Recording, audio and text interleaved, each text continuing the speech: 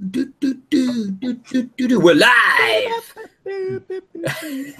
Welcome to the crazy gang of four guys hanging out, talking about probably wrestling and nothing to do with games for the next 6 hours. Yeah. No, let's do a proper intro because nobody will know who or what they're listening to right now. They are listening to BXB's Bits and Bobs, episode 17, Game of the Year discussions, part 2. If you haven't listened to part 1, make sure you check out last week's show on YouTube and iTunes and everywhere else. And, well, you don't actually have to. It's not like they're connected too importantly, I suppose. But we talked about a bunch of categories on that. And we're going to talk about a bunch more categories on this one. So let's introduce the players in this gaggle of crazy guys today in our ethnically and sexually diverse group of 4 white middle-aged men from Britain. So we have Richard Worrell, reviews editor. Hey. That's the fashion now, isn't it? Being white guys, so we're cool. Well, it's like we're the persecuted minority, aren't we? I thought that's the way it was going. No? Not yet? Waiting, okay. We have Adam Breeden, PC Reviews editor. Hello, everyone. We have Joel, contributor extraordinaire and reviewer. Hello. And I am your host, editor-in-chief, Benjamin Hall. And now all of our lists are up on the website for our Games of the Year, and it's definitely well worth reading. Joel's, which... he didn't quite follow the brief because he's new. He decided to be negative about some things because that's what we want. Ben, do you know who else didn't follow the brief? Who didn't follow the brief? No, I never said top 5. I actually just said your top list. So I was always going to do 10. Oh, right. I see. Yeah, I didn't actually specify top 5. You guys were just sort of assumed 5. I don't know why. Okay. But I thought I'm more important, so I should do more.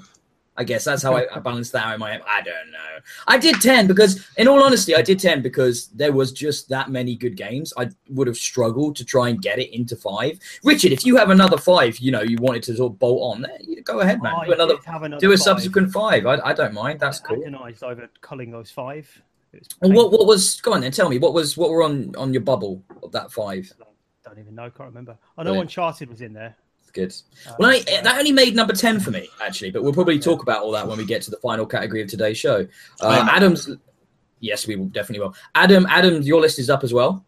Yeah. And yours is probably the most sort of different and...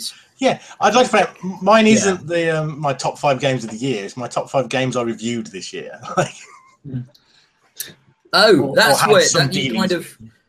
Right, okay. So were the games that you didn't review that you would have put on there? Well, to be honest, there's probably games I didn't play that I'd put on there because, Jesus Christ, I review a lot of unusual indie games. Oh, what was that? Oh, good. No. You love your games that you get from They're great. I really like them. I was playing one you sent me this afternoon, and that's a fine piece of work. Okay. I thought it looked pretty cool, man. It's cool. It's fine. It's all right. Okay, cool. Well, yeah, we're all back in. I'm reviewing my first game of the year so far as well. I know Joel's on his and Adam's on his. We've left out Richard because because it's Richard. No, because actually, in all honesty, I'm hoping to give Richard a game he's requested quite excitedly later on this month. So fingers crossed. I'm leaving his slate clear for that in the hopes that it will show up. I don't want to spoil what that is. So you mean it's not just because we're saving him for all the Lego games this year? Because he's the expert. Well, if he wants them, he can have them. What Lego games can we expect this year? I'm trying to think what Lego tie-in films they can do. You've got to think of all the comic book characters they've not done yet, right? So you get excited. Lego Justice League for the Switch.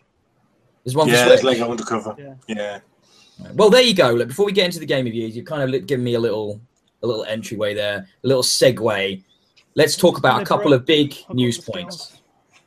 Yes, you have. We've ruined it now that you drew attention to it, but that's. Let's talk about. Right, we just had a presentation from Nintendo a couple of days ago, unveiling more details about the Nintendo Switch. The key point being March the 3rd for £280 in the UK, $300 US, with just 5 games at launch: Zelda, 1 through Switch, Super Bomberman, Just Dance, and Skylanders. We were all really hyped for this, weren't we?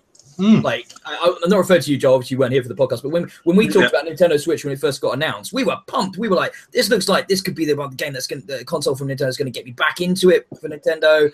I was talking about it and reminiscing about the SNES and how I've not been this excited since I was a little kid for it. And then this happened, and I'm kind of bummed out now. I'm glad it's not just me who had that experience, because as soon as I saw that list of launch titles, and I've got lots of things to say about launch titles in general, because honestly, people put so much credence on it, and it's never mattered. Go and look at the Xbox 360 launch day list. It was shite. But when you see that list of titles, what you do sort of go is, oh, yeah, it's a Nintendo platform, innit? Oh, that's a shame. That's it. That's exactly like you just realise you're back in the same as you ever were. You know, if you don't like Zelda, you've got nothing to play on this on day one. Like, it's just bad. That was for me. It was like I can look at Zelda and I can look at Mario, which isn't coming out to the end of the year anyway, and I can look at those games and go, yes, they look like very good versions of those franchises. Right, hands up, they do really look very good. However, I have no nostalgic connection to either of them.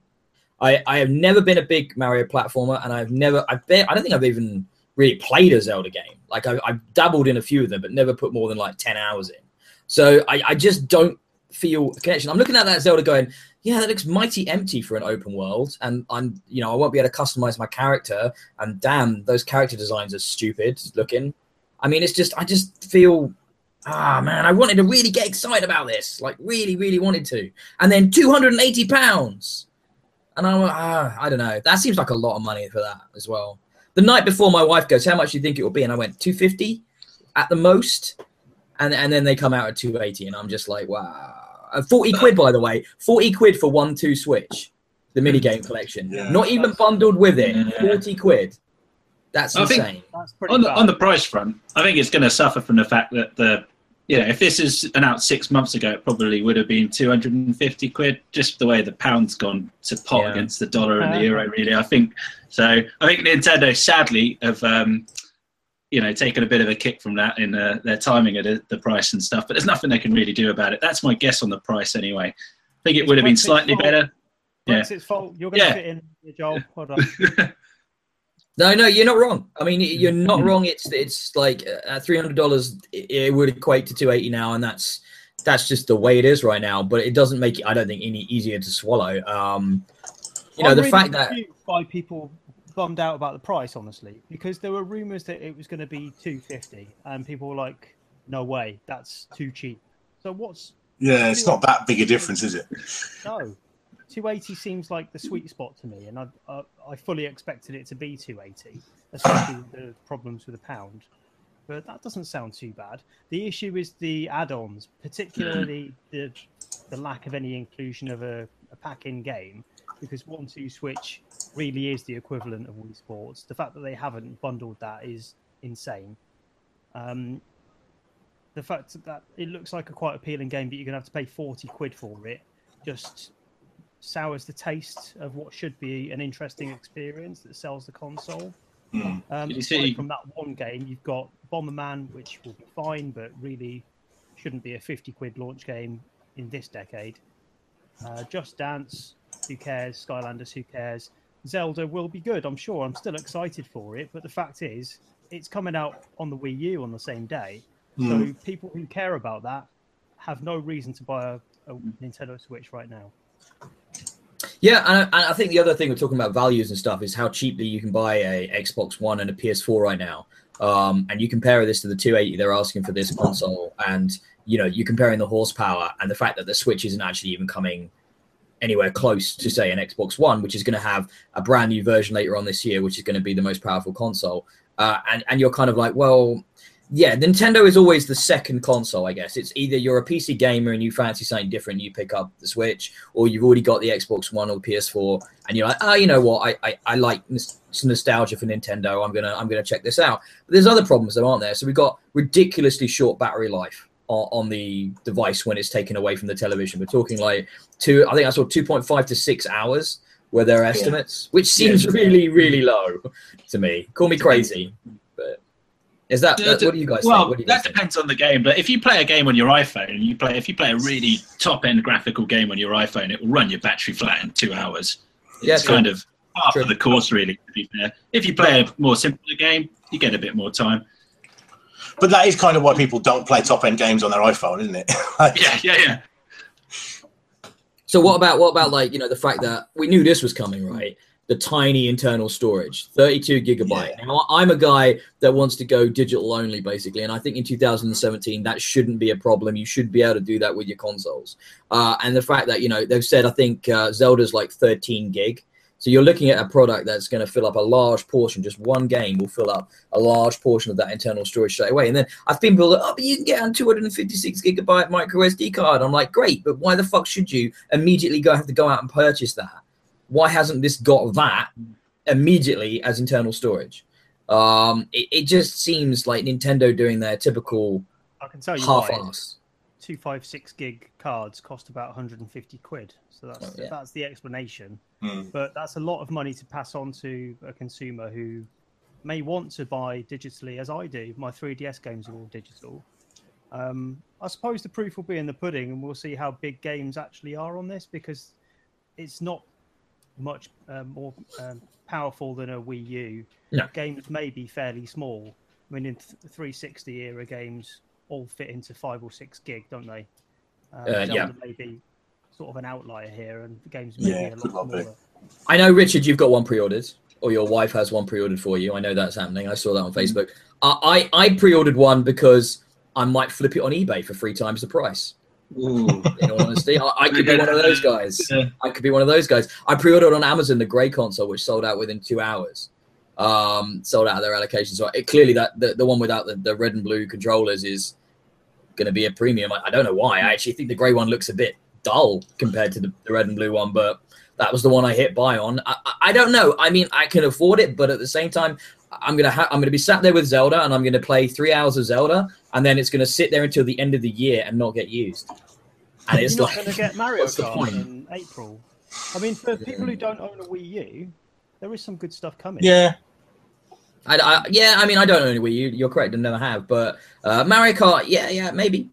I mean, those controllers and like you said, the accessory prices. I'm just a bit deflated about it. We're going to see. We've got some time to think, and we'll talk about this more on subsequent shows because this is going to be the Game of the Year ones. But we'll definitely come back to this. But before unless you guys want to add anything else quickly now, I'm going to move us on. Some other, but news that really shocked me and surprised me earlier this week. I actually found out this before it went wide because I have a friend who works at Gorilla in Cambridge, and he updated his Facebook that he was suddenly looking for work. And I was like, what the fuck's going on? And out of nowhere, the way he described it, it was like the higher-ups came in at 10:30. They briefed the bosses of the studio at 10:45, and by 11 o'clock, they were all out of work. And there was no warning. And we talk about studio closures fairly often on this show when they come up. But it's never been that close to me before, and it really, I was really bummed out for the guy, and we subsequently had a chat and face to face about it all, and he'll be all right. Frontier is another Cambridge studio who's doing a jobs fair, hoping to pick up some of the guys. But yeah, basically Sony have closed Gorilla Cambridge, formerly Sony UK studio, and before that, I believe they were called Millennium. They made games like Medieval, they made Killzone Mercenaries, and just recently put out. James Pond, and just recently put out Riggs, which was kind of the big AAA PSVR title that Sony pushed earlier in the year. And I can't go into details, but he's told me a lot about the post-release support that was coming, and it's all gone. Like, there will be none. That game is now dead. There will be no more support for that title. So I just can't believe Sony did that. Like, it's a real shock, isn't it? Yeah. I was hoping for it to be patched so I didn't get sick again.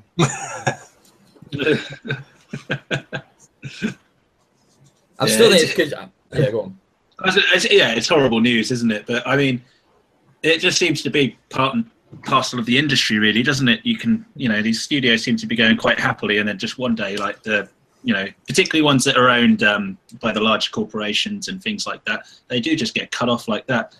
So. Yeah, it's really. I always feel sorry for the people. Really, that's the sad part about it, and especially when it just comes out the blue like that. But well, they arguably made the best. A lot of British studios are going. Yes. I don't know if that's just because where we are and we see it more, but it does seem to be a lot. The British industry is in absolute crisis. Like, no one's talking about it, but yeah, it's a disaster. Like, there's various things I could tell you about. About 3 or 4 years ago, we started to lose all of our talented staff to Canada. Actually, more than that, probably about 7 or 8 years ago. In Canada, there was a genuine government drive to increase the size of the games industry. They wanted to become a sort of country associated with the video game industry, and it definitely worked. And one of the schemes they put in place is if you recruited from overseas to get expert level kind of video game developers, the government paid their first year's wages. It was that level of government subsidy.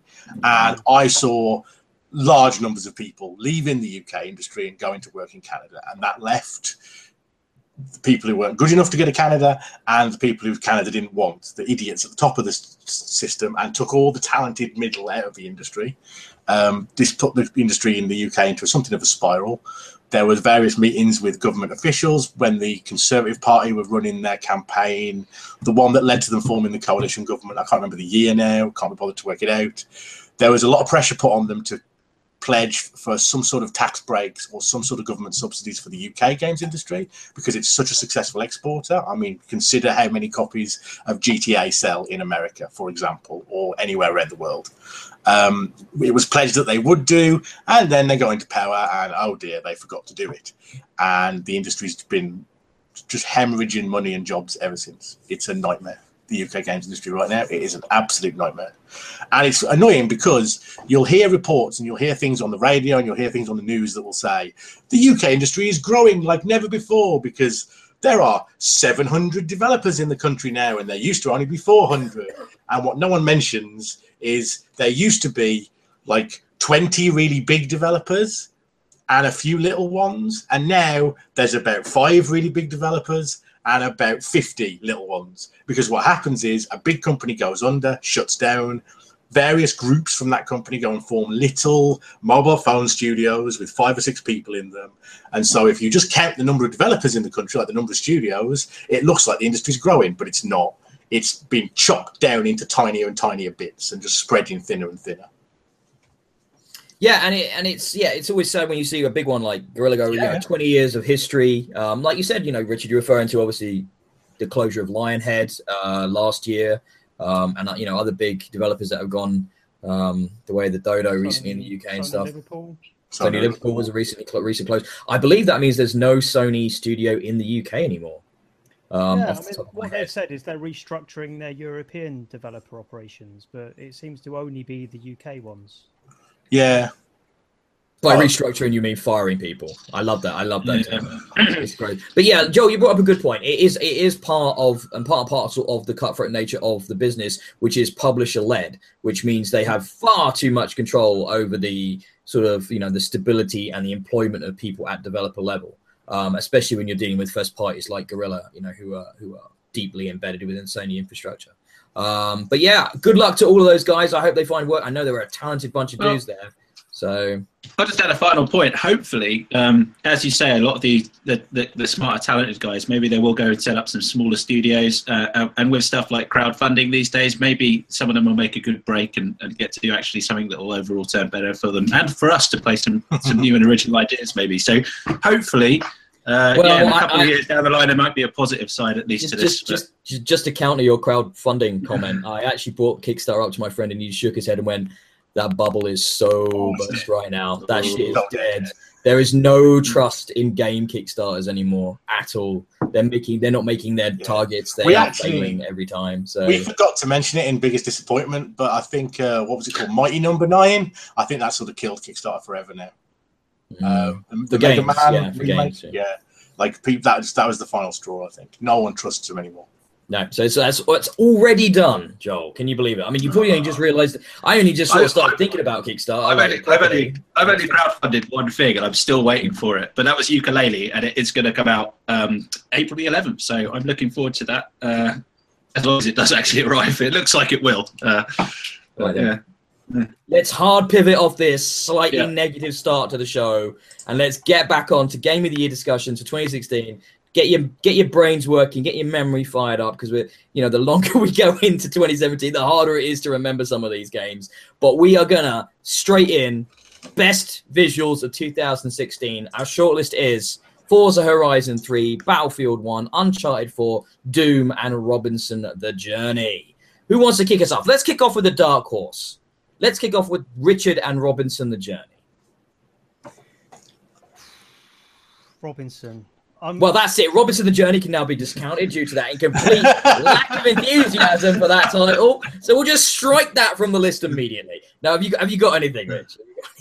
I'm just looking at the rest of the list and thinking, does that really look better? And it does, but in its own way. I mean, it's very difficult to say Forza Horizon 3 doesn't look as good as a game that is viewed in a completely different medium. That's mental. But as far as VR games go, Robinson is the cream of the crop. There is nothing that looks as good as that. It's an interesting thing what you just said about the visuals, and like best visuals. It's tricky, isn't it? It's like, are we talking about high-res textures, or are we talking about something like Google Earth in VR? Because you could argue that the experience of that visual interaction with being able to walk down that street you grew up in, or get on the top of the Empire State Building, or go visit, the Grand Canyon, that experience, that is a visual experience. None of us have played it, but you could argue that was the best one, couldn't you? I mean, it's coming at it from a different point of view, but you see what I'm saying? So if you're a bystander looking at Robinson on the TV, it's nothing to speak of, really. It's just another game that's got dinosaurs in it, and it looks all right. But in VR, it's the most immersive experience in that technology that I've experienced so far. Just the sense of scale, how everything feels alive. There's nothing else like it, and it deserves a shout in this category, even if you guys haven't played it, so it's really hard for me to explain how that will feel. It's also harder because you're not just telling us about a game we haven't played. You're telling us about a game in a medium we haven't really experienced in the same way you have, and that's almost why next year I suspect we might have a best VR category.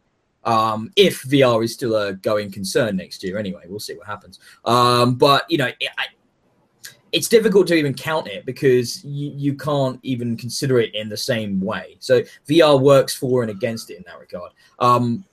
I'm going to move on to one. I'm just going to say Doom, I think visually works incredibly well as a cohesive whole. I don't think it's the most impressive game on this list. So I just wanted to chuck it out there. I know, Richard, you've played a fair bit of it as well, and you could probably see why I've put it there. Mostly because I was going to disagree with you, Ben, actually. Okay, because for me, what it is it's 60 frames per second, and it looks great doing it. So it's kind of that's why I was going to disagree with you, because it puts performance over visual splendor. It definitely does that, and it kind of looks a little bit, I don't know, gauzy, like low res, not quite defined as defined as I'd want it to be, but it's a trade-off for amazing performance. It's 60 frames, it doesn't dip, it does everything that it needs to do to make its gameplay work smoothly, quickly, and it never drops a frame. I think people sometimes forget, don't they? That's always been its focus, hasn't it? Because if you remember Rage on consoles, it was locked at 60. It played amazing, but there would be times when you would turn around at and look at the mega texture, as they like to call it, and it would load in as you looked at it. Like, really bad texture popping would occur, but it would still play amazing. It would always be silky smooth, and that was a game that was pushing PC hardware, and yet they got a 60 frame per second version of that game onto the Xbox 360. So it's quite impressive that they always focus on performance over the visual. But it's almost like best technical achievement would almost be something you'd want to give Doom. Put Doom in that category, but we haven't got that category this year, so this is where I put it. So you see what I'm saying? But I understand. We can talk about the big three, because the big three I think are quite far ahead of everybody else on this category. Who else has experienced Battlefield 1? I know, Joel, you have. Is there a difference between the multiplayer and single player? Because I only played the beta. While that's fantastic, I imagine that there's more going on in this single player that would look even greater than that does. Yeah, Joel, you've done all the single player, yeah? Yeah, so some of the single player takes place on some of the multiplayer maps, and other bits of it don't. So there is some bits that are very specific to the single player. Yeah, I thought it looks really good. I've got it on the Xbox One. I've been playing it on that. On another note, though, obviously I've been out to the Somme. I've seen the real Somme. I've seen some of the trenches and some of the stuff that's out there, and I think they also did a really visually good job of capturing like the environment, the architecture of some of the areas, the feeling of the Somme, just like the muddy wasteland and stuff. So visually, I thought it was, that was another really impressive aspect to it. Not just the fact that it looks and it plays really well as being a really good looker as well. So. That's why for me, that was a very strong contender. I mean, it's one of those gaming experiences where I believe it's the first mission in the Flying Aces mini campaign, where you're like running a training mission up over one part of the Alps. Yeah. I honestly, I was like, I could be there. I was so impressed by the visual fidelity, the way the clouds look, the skybox, the textures for the ground, the mountains, the sense of scale, the sense of place. That engine, the DICE engine, Frostbite engine, is just incredible to look at. It's got the most stunning vistas. Absolutely mind blowing, and the textures as well. Character models aren't, I don't think, as crisp as the rest of it, but. Man, it's just when you see one of those games, you're like, I need to tell people how beautiful that is. I stopped and took a moment just to look around, which doesn't happen that often when you're trying to bang through a game for review, like I was with Battlefield. So yeah, that one really blew me away with its looks. I would love to see it at 4K on a PC, a really top end PC, just to see how it really can look. Well, that's the other thing with so we were talking about Doom. We aren't playing it on Ultra on our consoles. Sadly, we would all love a high-end gaming rig, wouldn't we? But I certainly don't have one at the moment, so we can only judge based on the consoles we're playing on, which are probably somewhere in the middle of the sort of graphical quality we can get. So in a way, we're probably doing this all an unjust sort of look at these games. But let's talk about two games then. Two we haven't talked about. I forgot actually. Forza is on PC, isn't it?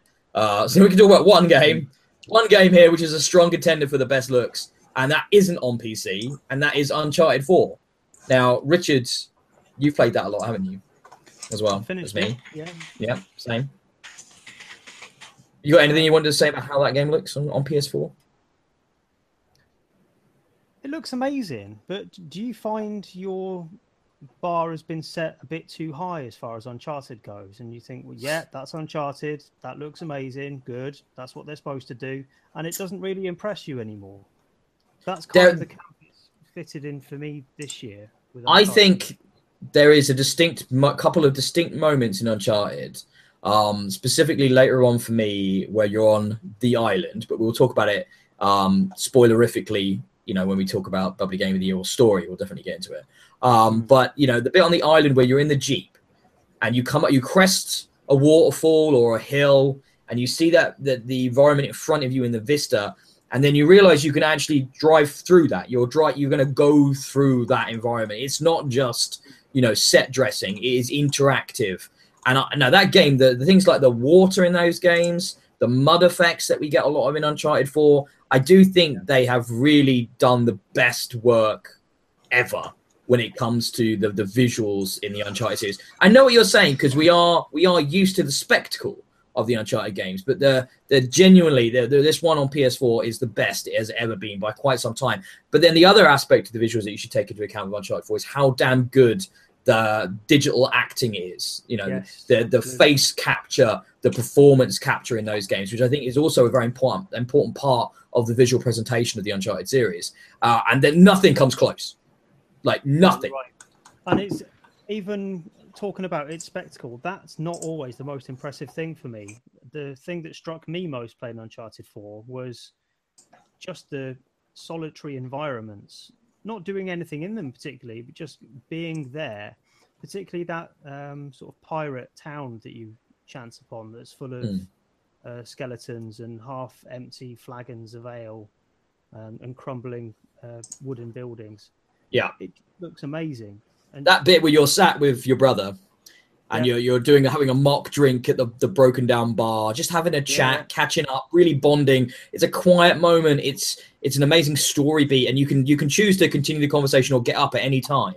and I obviously stuck it out because I just was like letting you sit there, drink it in, look at those amazing god rays, look at the lush vegetation, look around at this amazing environment that they've completely created from scratch with the detail that are in those environments. The other nice moments is just early on in the game when you're Nathan at home, you know, where you've tried to live a normal life at the beginning of the game. And it's just the detail that has gone into every room of that house to make it feel lived in, to make it feel real, to ground you, but also to tell little story beats and connect you to that universe. And there's a sense of sort of longing and ennui to that part of the game as well, all conveyed visually.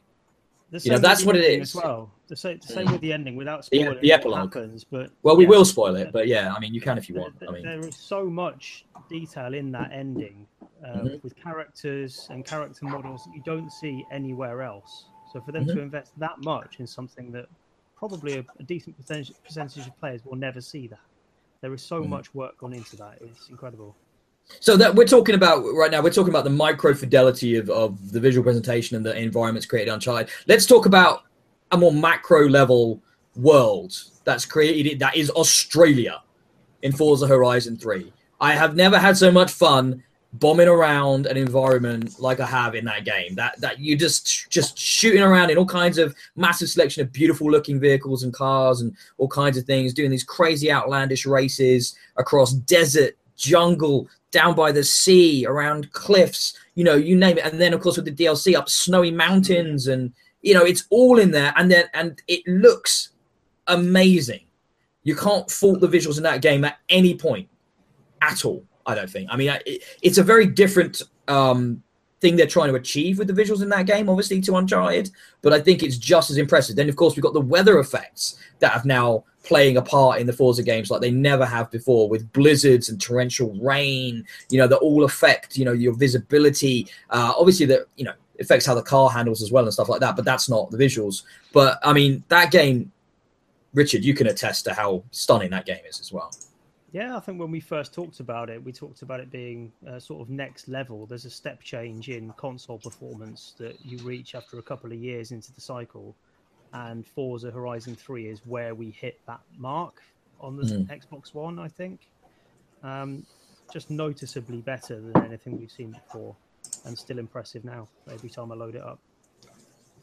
Joel, Adam, I know you've both been quiet, but Adam, you can look at some of these things. You can watch video. You can use your eyes. I have been looking at them as people talk about them. Yeah, I want to advocate for Forza Horizon 3 just because video games have been chasing the kind of photorealistic idea and just making things look like the real world for a very long time. Forza Horizon does something a little more. It looks real. It looks like the real world. But it looks like the real world as seen through a cinema lens. You know, there's like color matching going on here. There's some artistic direction. There is a stylized look to the game without compromising that reality that the other games don't necessarily have so much. I think there's genuine like artistry in the visuals of Forza Horizon that I don't see so much in Battlefield and Uncharted 4. I mean, they're in that kind of action filmy sort of mold, but I mean, realistically, it probably should be Uncharted 4, but the visuals of Forza Horizon just appeal to me more. Like, I just think that's what I want. That's the kind of beautiful escapism. There's just something really tangible about Forza Horizon 3 that I really enjoy, just looking at images from it. Yeah, it's inviting. It's like Blue Sky Sega, isn't it? Yeah, exactly. It's, you know, even the rainy shots somehow are beautifully lit. It looks like a bright day somehow, but it doesn't look unreal. It's just really nicely done. In the DLC, the use of blizzards and snow to affect visibility, you know, you'll be doing something and it will become a whiteout, you know, in this dynamic weather effect where you see the weather roll in and it starts to snow a bit and then it gets worse and progressively worse, or maybe other things like the lighting effects of like when you'll be racing. Say you'll start at dawn, but then the sun will come up and affect, you know, how things, and it will shine off of the puddles in the wet road and glint at you, and it's just so, like you said, so it's so real, but yet so inviting, and that cinema. It's not something you don't expect it from a racing game, do you? Especially after you've played it for a couple of weeks or months, to be visually surprised by it still. Quite an achievement. It is tricky because I think, you know, technically it's Uncharted, isn't it? Yeah. but viscerally, Forza puts up a real good fight. So I'm not sure what. The other thing I've got is that I kind of know that, like, you know, racing games have always had kind of the cutting edge, leading sort of front of the graphics revolution, and it's because the characters in a racing game don't have to animate. Like, you're essentially just sliding a box around. And Uncharted has incredible facial animations, incredibly detailed mocap work, and there's clearly more work on the screen when you look at a really impressive moment from Uncharted 4. So it is really just, I'm kind of making a personal aesthetic preference. Let me talk a bit about that. Let me talk about the scene that makes me think of that when you talk about micro emotions and expressions being shown on the face. The scene is, and I'm sure Richard will remember, the first time you go on a mission with Elena after you've betrayed her. And the way in which there are moments where you will just be, you'll be trying to find this relationship you might have irreparably broken, and she will be conveying, and you can see it on her face. You can see the feelings she's keeping just under the surface, and it's unreal. It's like you're watching Jennifer Lawrence give a performance, you know, in a film, and yet this is a CGI character. Sorry? Like it was in Drake as well. The way. Oh God, yeah, no, absolutely. Oh no, absolutely. You know, absolutely. He's like, yeah, absolutely. When he's on the boat with his brother going to the island, he's like a broken man, and it is from the voice performance, obviously, but it's all there in the body, the way he's holding, the way he's, you know, the looks on his face, the eyes are. You know, we're so almost through that uncanny valley at this point. And the fact that this is a video game and not a CGI animated television show or something like that. And it isn't just in the cutscenes either. It will be in just the moment-to-moment gameplay. It's absolutely astonishing. So, Richard, which would you pick? Put you on the spot. Oh, it's tough. It's really hard, this one, isn't it? I'll go to Joel quickly because he doesn't seem to have a horse in this race. But do you have an outside perspective on these two? That seem to be the well, I think you've touched on most of the points I would have said. Like when you take a racing game, it's all about the lighting engine and the kind of stuff around that and the weather effects, all that stuff. But then, you know, with Uncharted or a game similar to Uncharted, you've got, like you say, the animation, the motion capture, the faces, the characters.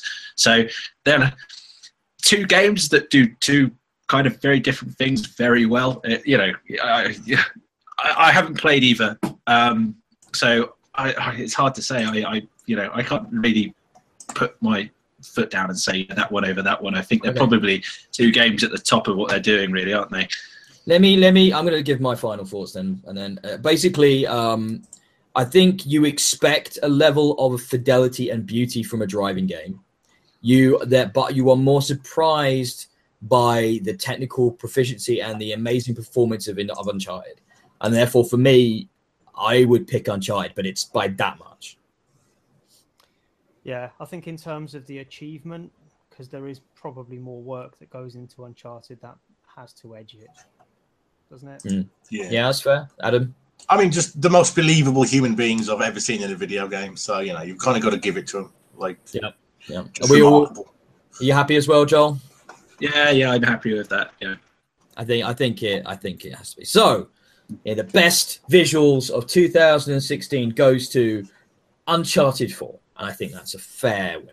So we're moving on to best story, narrative thing. Let's go with story. So best story conveyed in a video game in 2016. So these are the nominees. The shortlist is Mafia 3, Inside, Firewatch, Oxenfree.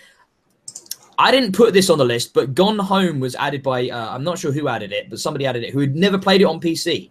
And they therefore only experienced it on console. And that obviously came to Xbox in 2016. If you guys don't think it should be on the list, I'm happy to strike it. Because it was my game of the year like 4 years ago.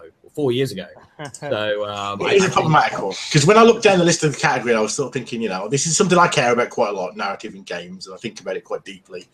So which of these would I put? Like, what would I give the award to? And to be honest, once Gone Home's allowed in there, I don't think there's anything released this year that comes close to Gone Home narratively. So if it's allowed into the category, it probably has to be my pick.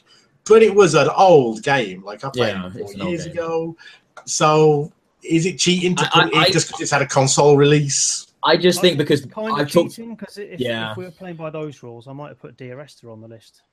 Well, remember when we were talking about last week how we struck Rez from music and stuff like that, didn't we? Because it was an old game. So I think we have to strike Gone Home. But props to Gone Home, best game of like 4 years ago for me by far. So, but strike that though. Carrying down the list quickly: Quantum Break, Call of Duty: Infinite Warfare, and Uncharted 4. Okay, well, let's go from the top to the bottom of our list then, in no particular order. Mafia 3.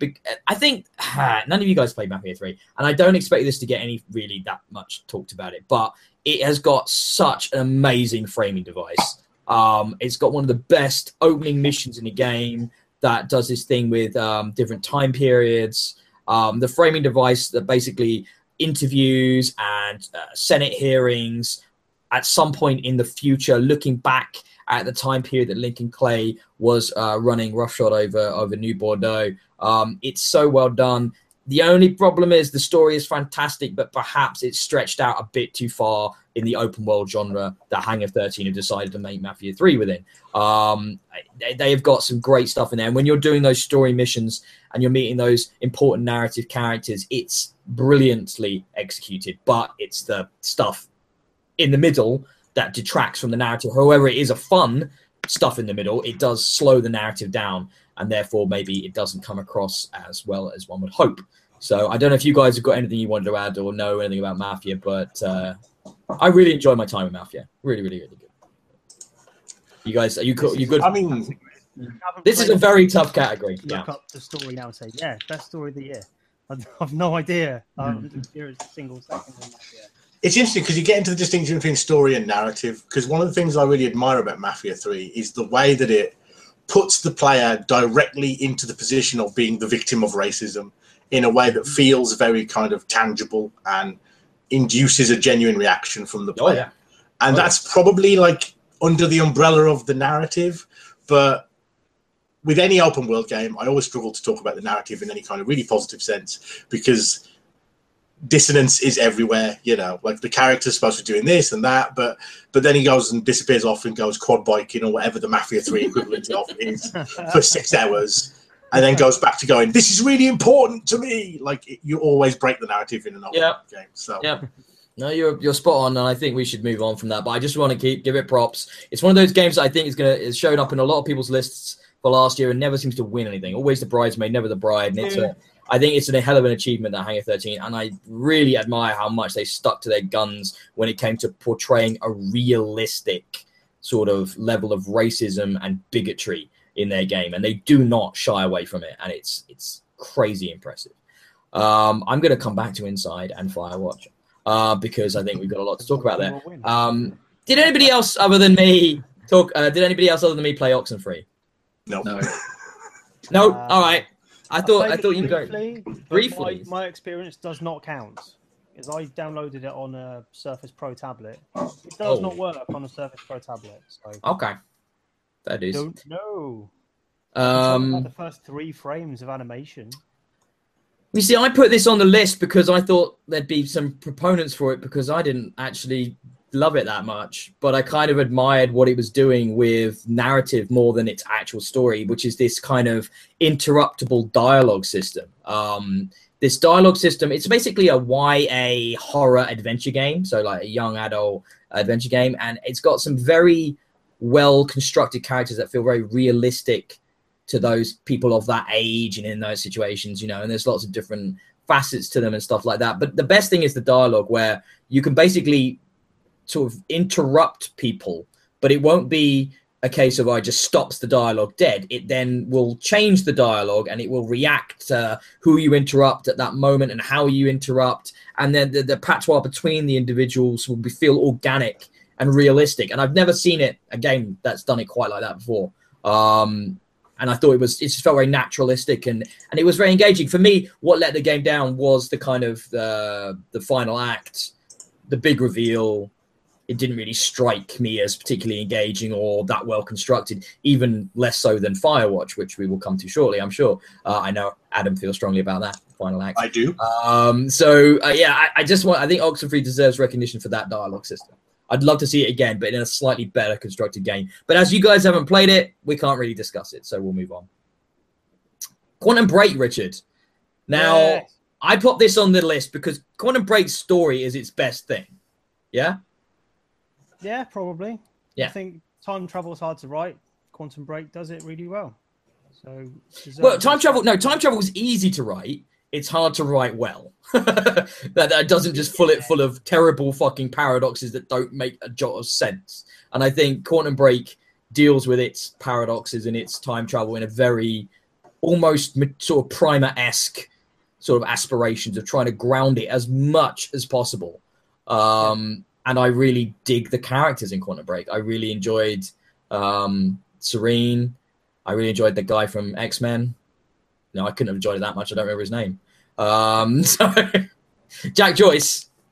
Paul Serene. Was it Jack Joyce and Paul Serene? Is that right? It's been ages. Christ, when did that game come out, Richard? Was it like March? April? Yeah, it was a really long time ago now. So, yeah, trying to remember that playthrough. But is there anything for it in its defense? Or are you already thinking about your winner? Is there anything you wanted to throw up for Quantum Break's defense, or are you already thinking about that? How the fact that it's probably not going to win? So I don't think it is going to win. I don't think it's elegant enough. Although it's really well written, it is quite overwrought.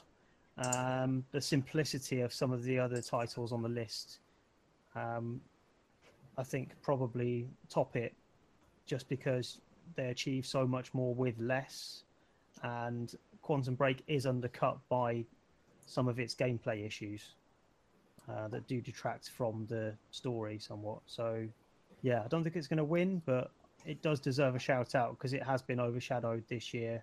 Regardless of anything else on the list, it hasn't really got the attention it deserves. Yeah, that's I think that's fair.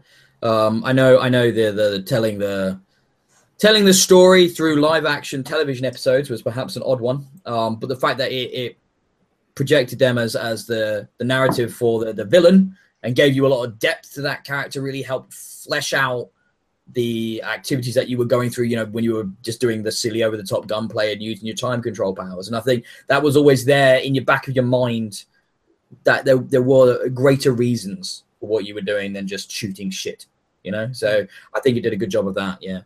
Okay, now my dark horse that I put on this list, and I know I won't get any support for it because I don't think any of you have played it, but Call of Duty Infinite Warfare's story is fucking awesome. Like, it has some of the best characters in sci-fi sort of storytelling I have seen in some time. It's the best Call of Duty story and campaign since Modern Warfare, the first one. Hands down, easily. Wow. Easily. Wow. I am a sucker for well-written military SF, and this absolutely nails it. It's so much fun, and you do genuinely care, and it does this thing at the end, which had me in tears. Had me in tears, guys. So basically, over the end credit... It get good, because they made it free to play recently for a couple of days, and right. I got about 3 or 4 missions in. Right. And I can't say it was particularly noteworthy. Did you get to the point where you had your own ship? Yeah, I just got to that where I became the captain or whatever. That's where it opens up, because when you get that, you can start to pick your missions. And it gives you like a selection of optional missions, and you can take them in different orders, and then you can pick the pace you want to go through the story. But it all actually feels cohesive, and it feels like while you're doing this, you're getting character beats, you're bonding with your wingman, you're getting closer to the crew, you're developing these relationships, and that really pays off in the end, where over the end credits, basically in the final mission, just about everybody dies, including your character. Spoilers.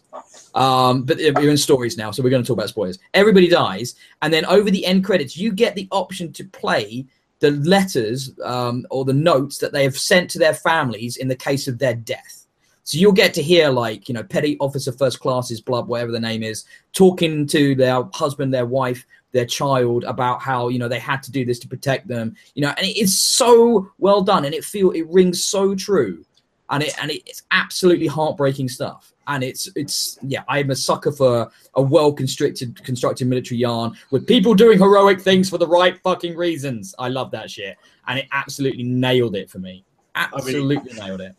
I can only offer cynicism at this point. Do the letters mention that they go into space and fight with laser guns? There aren't many laser guns actually in Infinite Warfare. To be honest, there aren't that many laser guns. The one thing that is a shame is that the villains are kind of like they're a bit sketched out. They're not, they've clearly put a focus. Yeah, I know, it's surprising. A Call of Duty game not really fleshing out its enemies. That's unlike them. Well, at least they don't just have towels on their head. There is at least a bit more reason behind it than OPFOR. So it's like, there is that. But what do they call them? Whiskey taggers and all that sort of shit. But no, that's the other thing. They get, Call of Duty's always got the military dialogue down well, all the abbreviations, all the rank stuff, or the sort of back and forth between the different people in there. There's a robot in this game, a robot soldier you grow to really care about. And does he write a letter to the machinery that built him at the end of the game? Actually does leave a letter. There is a letter. It's not to the machinery that built him, but it is a message that he leaves for people. And it just strikes it hits those notes so fucking well. You guys are all so cynical, but honestly, I was really impressed with this. After what have been years of terrible Call of Duty games, like Ghosts and Black Ops 3. I thought Advanced Warfare was good, but like some of them have absolutely stunk. This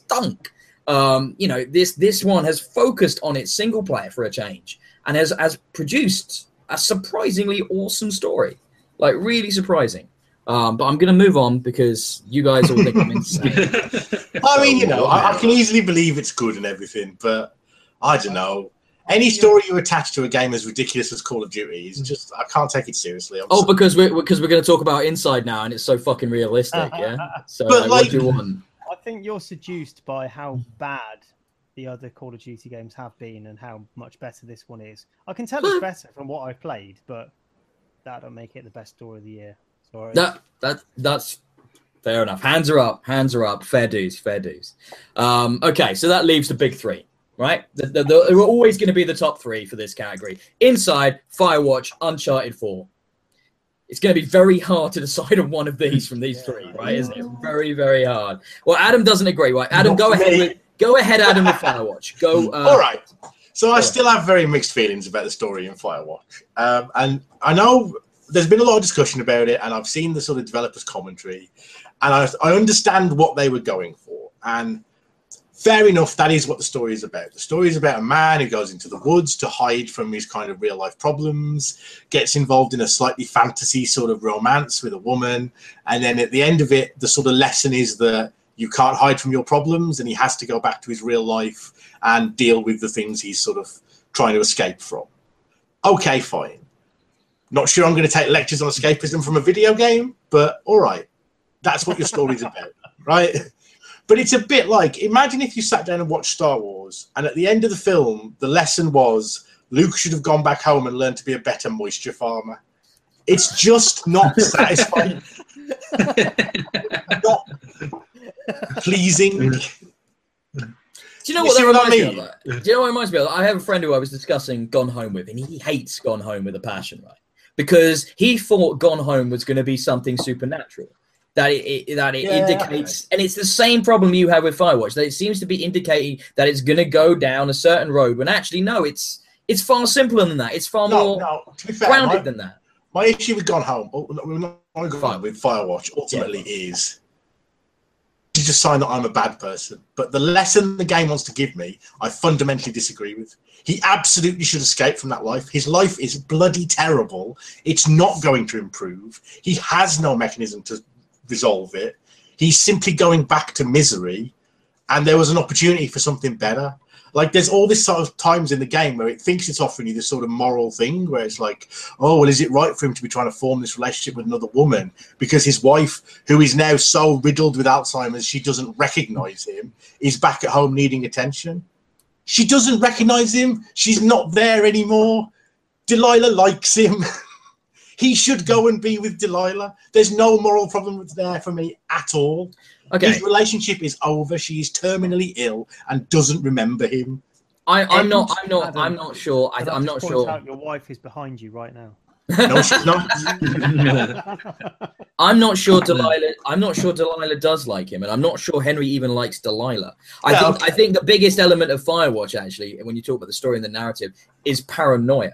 and this fake world that is constructed in these two characters' minds due to the isolation that they find themselves in.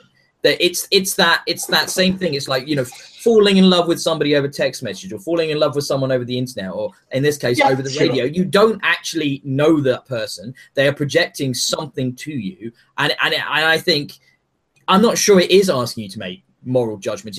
What all Firewatch is really doing is showing you the sort of the frailty of the human mind, and how need can make you do really stupid things. Also, your penis can make you do stupid that's things. Fair. And I think that's what Firewatch is most about. But what I love the most about Firewatch is the paranoia aspect. How the way those characters make me feel what they are feeling. You know, that you think after that time he's struck in the head. After that moment, you think, you know, oh, this is nice. I'm out by the lake. Oh, there's some kids being dicks. But it's like, oh, this is all fine. And then you get hit and you wake up and you're like, shit, there's a threat. And from that moment forward, you're always like, what's behind me? What's behind that bush? What's over there in that dark parts of the woods? You're fearing things that aren't there, that aren't really, you know, a problem. You start imagining this conspiracy because it makes sense to you in that situation. And I think that's the beauty of Firewatch. That's fair enough. But also my other criticism then of Firewatch is the way that conspiracy, that paranoia pays itself off, which is really rushed. And I probably for understandable reasons, as I've said, I've heard the commentaries and I've listened to developer interviews. They're fairly clear about the fact that this was a narrative that was somewhat cobbled together at the last minute from what they'd managed to get finished. But the entire story essentially pays off because you find a Walkman sellotaped to a rock that has a recording in it in which someone says, yeah, I've done it all. It was all me. I did everything, even though that's basically impossible. And all the story beats to this point have said it's impossible for one person to be doing all this. Turns out I was. Cheerio. Get my mad skills, bruh. You know what I mean? It's just like, it feels so like, I gave like Little Acre a bit of a pasting for sprinting for the finish, and Firewatch felt sort of similar in that it kind of goes, right, game's over now, get on the helicopter, here's your explanation, it'll do, piss off. And that was very disappointing to me. That is why it doesn't win. I mean, that is why it doesn't win this category. I mean, that's the problem right there, and you can't deny it. It's there. So I think we move on to the next two. Now, Richard, Uncharted 4 is arguably the story of those characters is the reason you play that game. I know for a fact why I bounced off that game actually after it first came out after about a month and didn't play it until about 3 weeks ago actually and finish it was because I got really bored of things like the combat. And that it just wasn't clicking with me. So I came back and I'm like, I'm going to finish this before we do Game of the Year. Let's put the combat to lock-on mode so I haven't got to worry about really aiming at enemies. And let's just experience this story and see where it ends up. I'm really glad I did. I'd forgotten how much I loved those characters and how much I was enjoying those performances. And that is what got me through that game. And I think that is why Uncharted is on my top 10, for example, and why it deserves to be recognized for its story. Did you agree? I do agree. And I think with it finishing off the story for Nathan Drake in a way that probably none of us expected. We all went into Uncharted 4 thinking, oh, well, someone's going to die, aren't they? Maybe Nathan, maybe someone else. I don't think I expected it to be resolved in the way that it did. And if it was going to be resolved that way, for it to be in any way satisfying. Somehow they've pulled the double on Uncharted 4 and not killed off major characters as a cheap way out. But they kept people around and still made it feel absolutely final. Yep. And it's genius. Amazing storytelling. There are some genius elements to that. For example, they've given Nathan and Elena the happy ending you never thought they could have. They've given them a beautiful child who, you never know, maybe that we'll get something with her in the future. But they've left the door open with his brother and Sully to go off and have adventures together. So maybe, if there's an Uncharted 5, we'll have it with them, But Nathan is done. He seems to have hung up, and you have that amazing epilogue with Cassie walking around their beautiful home on the beach there in somewhere tropical, discovering these artifacts and then having that amazing conversation with Nathan at the end where he's like, Mum and Dad weren't always archaeologists. We used to sort of like be Tomb Raiders and like fight pirates. And it's just such a real moment where you're like, that conversation would be, you know, it's awkward and it's endearing and it's just such a perfect way to leave that game and that franchise. And it just left me with a massive smile on my face. And I just thought it was such a touching moment. But the other brilliance of Uncharted 4's story and narrative is how they use his brother to do this end around on the whole series and to change his motivations and to give his motivations to becoming Nathan Drake. And where they didn't even have that as a real surname. They adopted that surname and you know, the motivation, and it feels like his brother's always been a part of this series, even though he's only ever just shown up now in the 4th game. And they did that with a deft, masterful touch. I can only imagine how much work that must have taken to have hammered that plot. There were moments in that relationship where you thought, oh, hang on, that casts a completely different light in that cutscene from Uncharted 1. You know, how many games do that? That they but give not you many. New context to a game that came out, 8 years ago? Yeah, it was. Yeah, Neil Druckmann, with the guys who took over on the creative lead of this, who's the Last of Us guy and stuff like that, and basically seems to be running Naughty Dog now. You know, absolute, you know, legendary kind of maneuvers there with that, obviously. And I just was blown away by that ending. I'm blown away by the whole game story, actually. I really enjoyed the villains in that. And I really liked the setting up of characters like Nadine and stuff like that, and Rafe, which we talked about in, I think, the previous podcast. We were talking about best characters. And I just thought it was perfect end for Nathan. And because of that, you know, it deserves a nod in best story. But I don't think it's going to win it. But I think we're going to talk about that shortly. Is there anything else you wanted to add about Uncharted, Richard, before we move on? No, I think so. Okay, that's it. So, the one we've all played, and the one that's arguably easily the best story experience of the year, Inside. Now, I want to go to Joel first on this because he's been sat there quietly waiting to talk about it, bursting to talk about it because he's literally just beaten it because we told him you have to buy that game and play it before you do this podcast.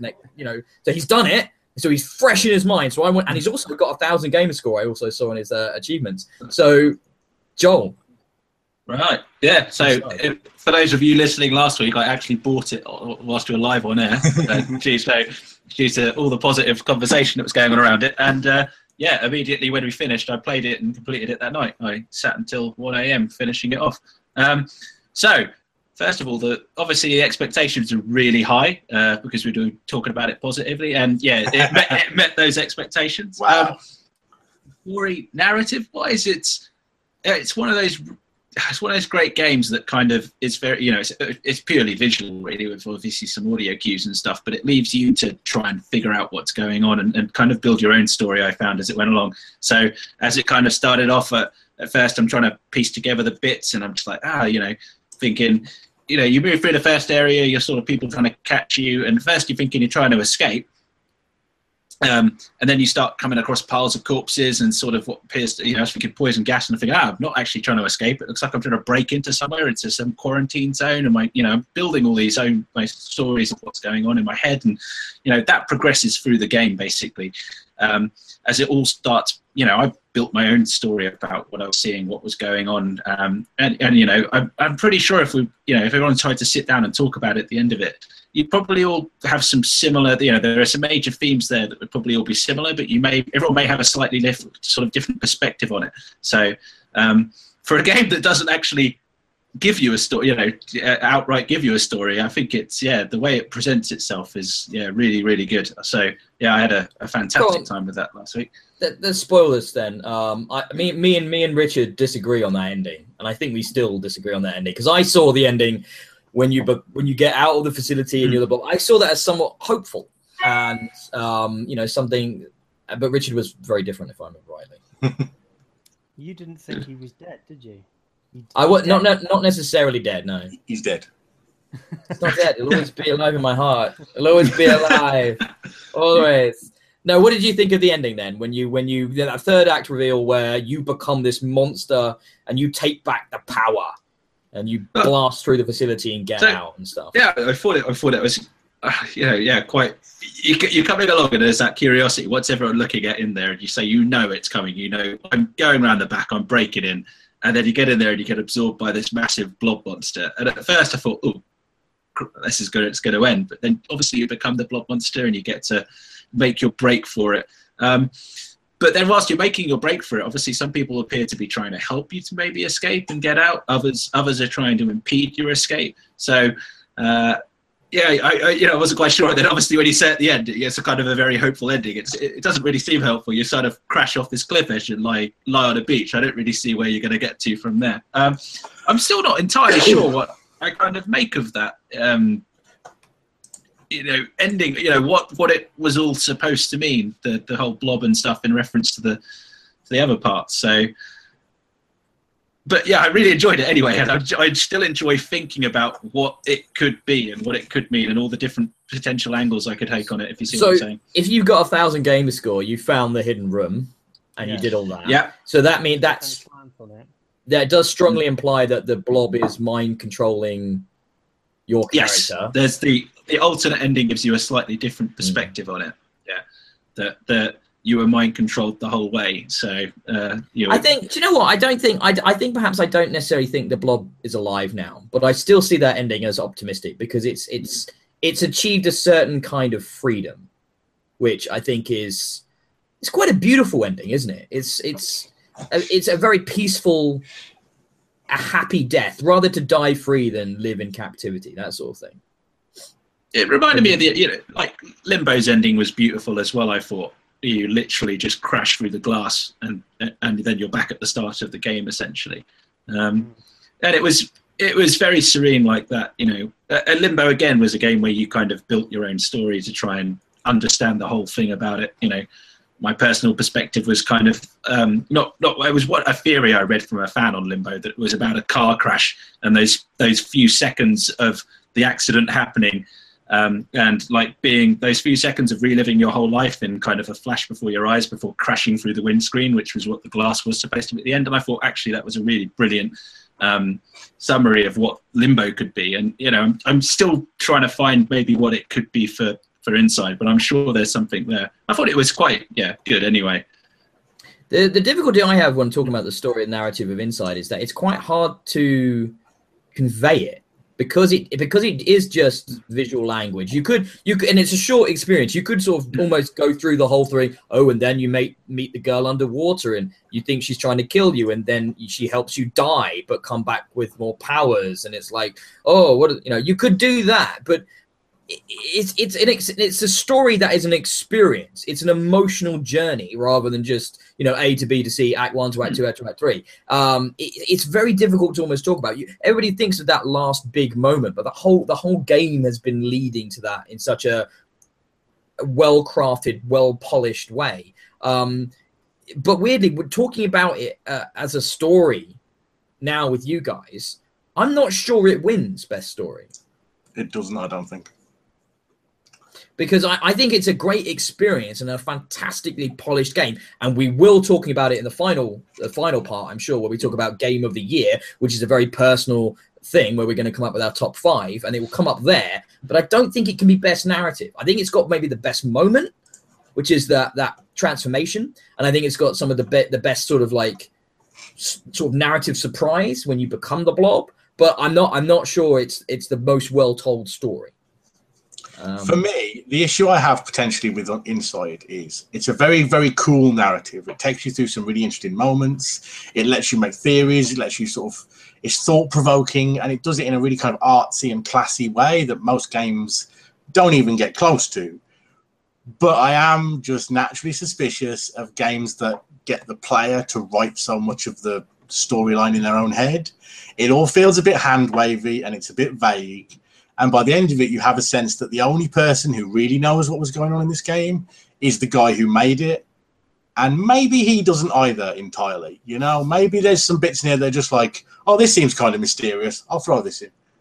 There's a diorama in the background of one of the lab scenes, which is the final point where you die. Mm-hmm. Now, if you can't explain that, and I don't think I've not seen any fan theories that can explain why that's there, that the scientists know where the blob is going to finish and die before all of this happens, like all of this has been planned, that's the point where I start to go, some of this is just kind of weird for weird's sake. I don't know. To me, that there is kind of an explanation for that, but it's really hard for me to put into words because I'm not sure I've quite got it straight in my mind either, because it is too vague. but it feels like the story is kind of recursive. It's like a Russian doll type of story where it is about mind control, but it's you as the player controlling the character's mind.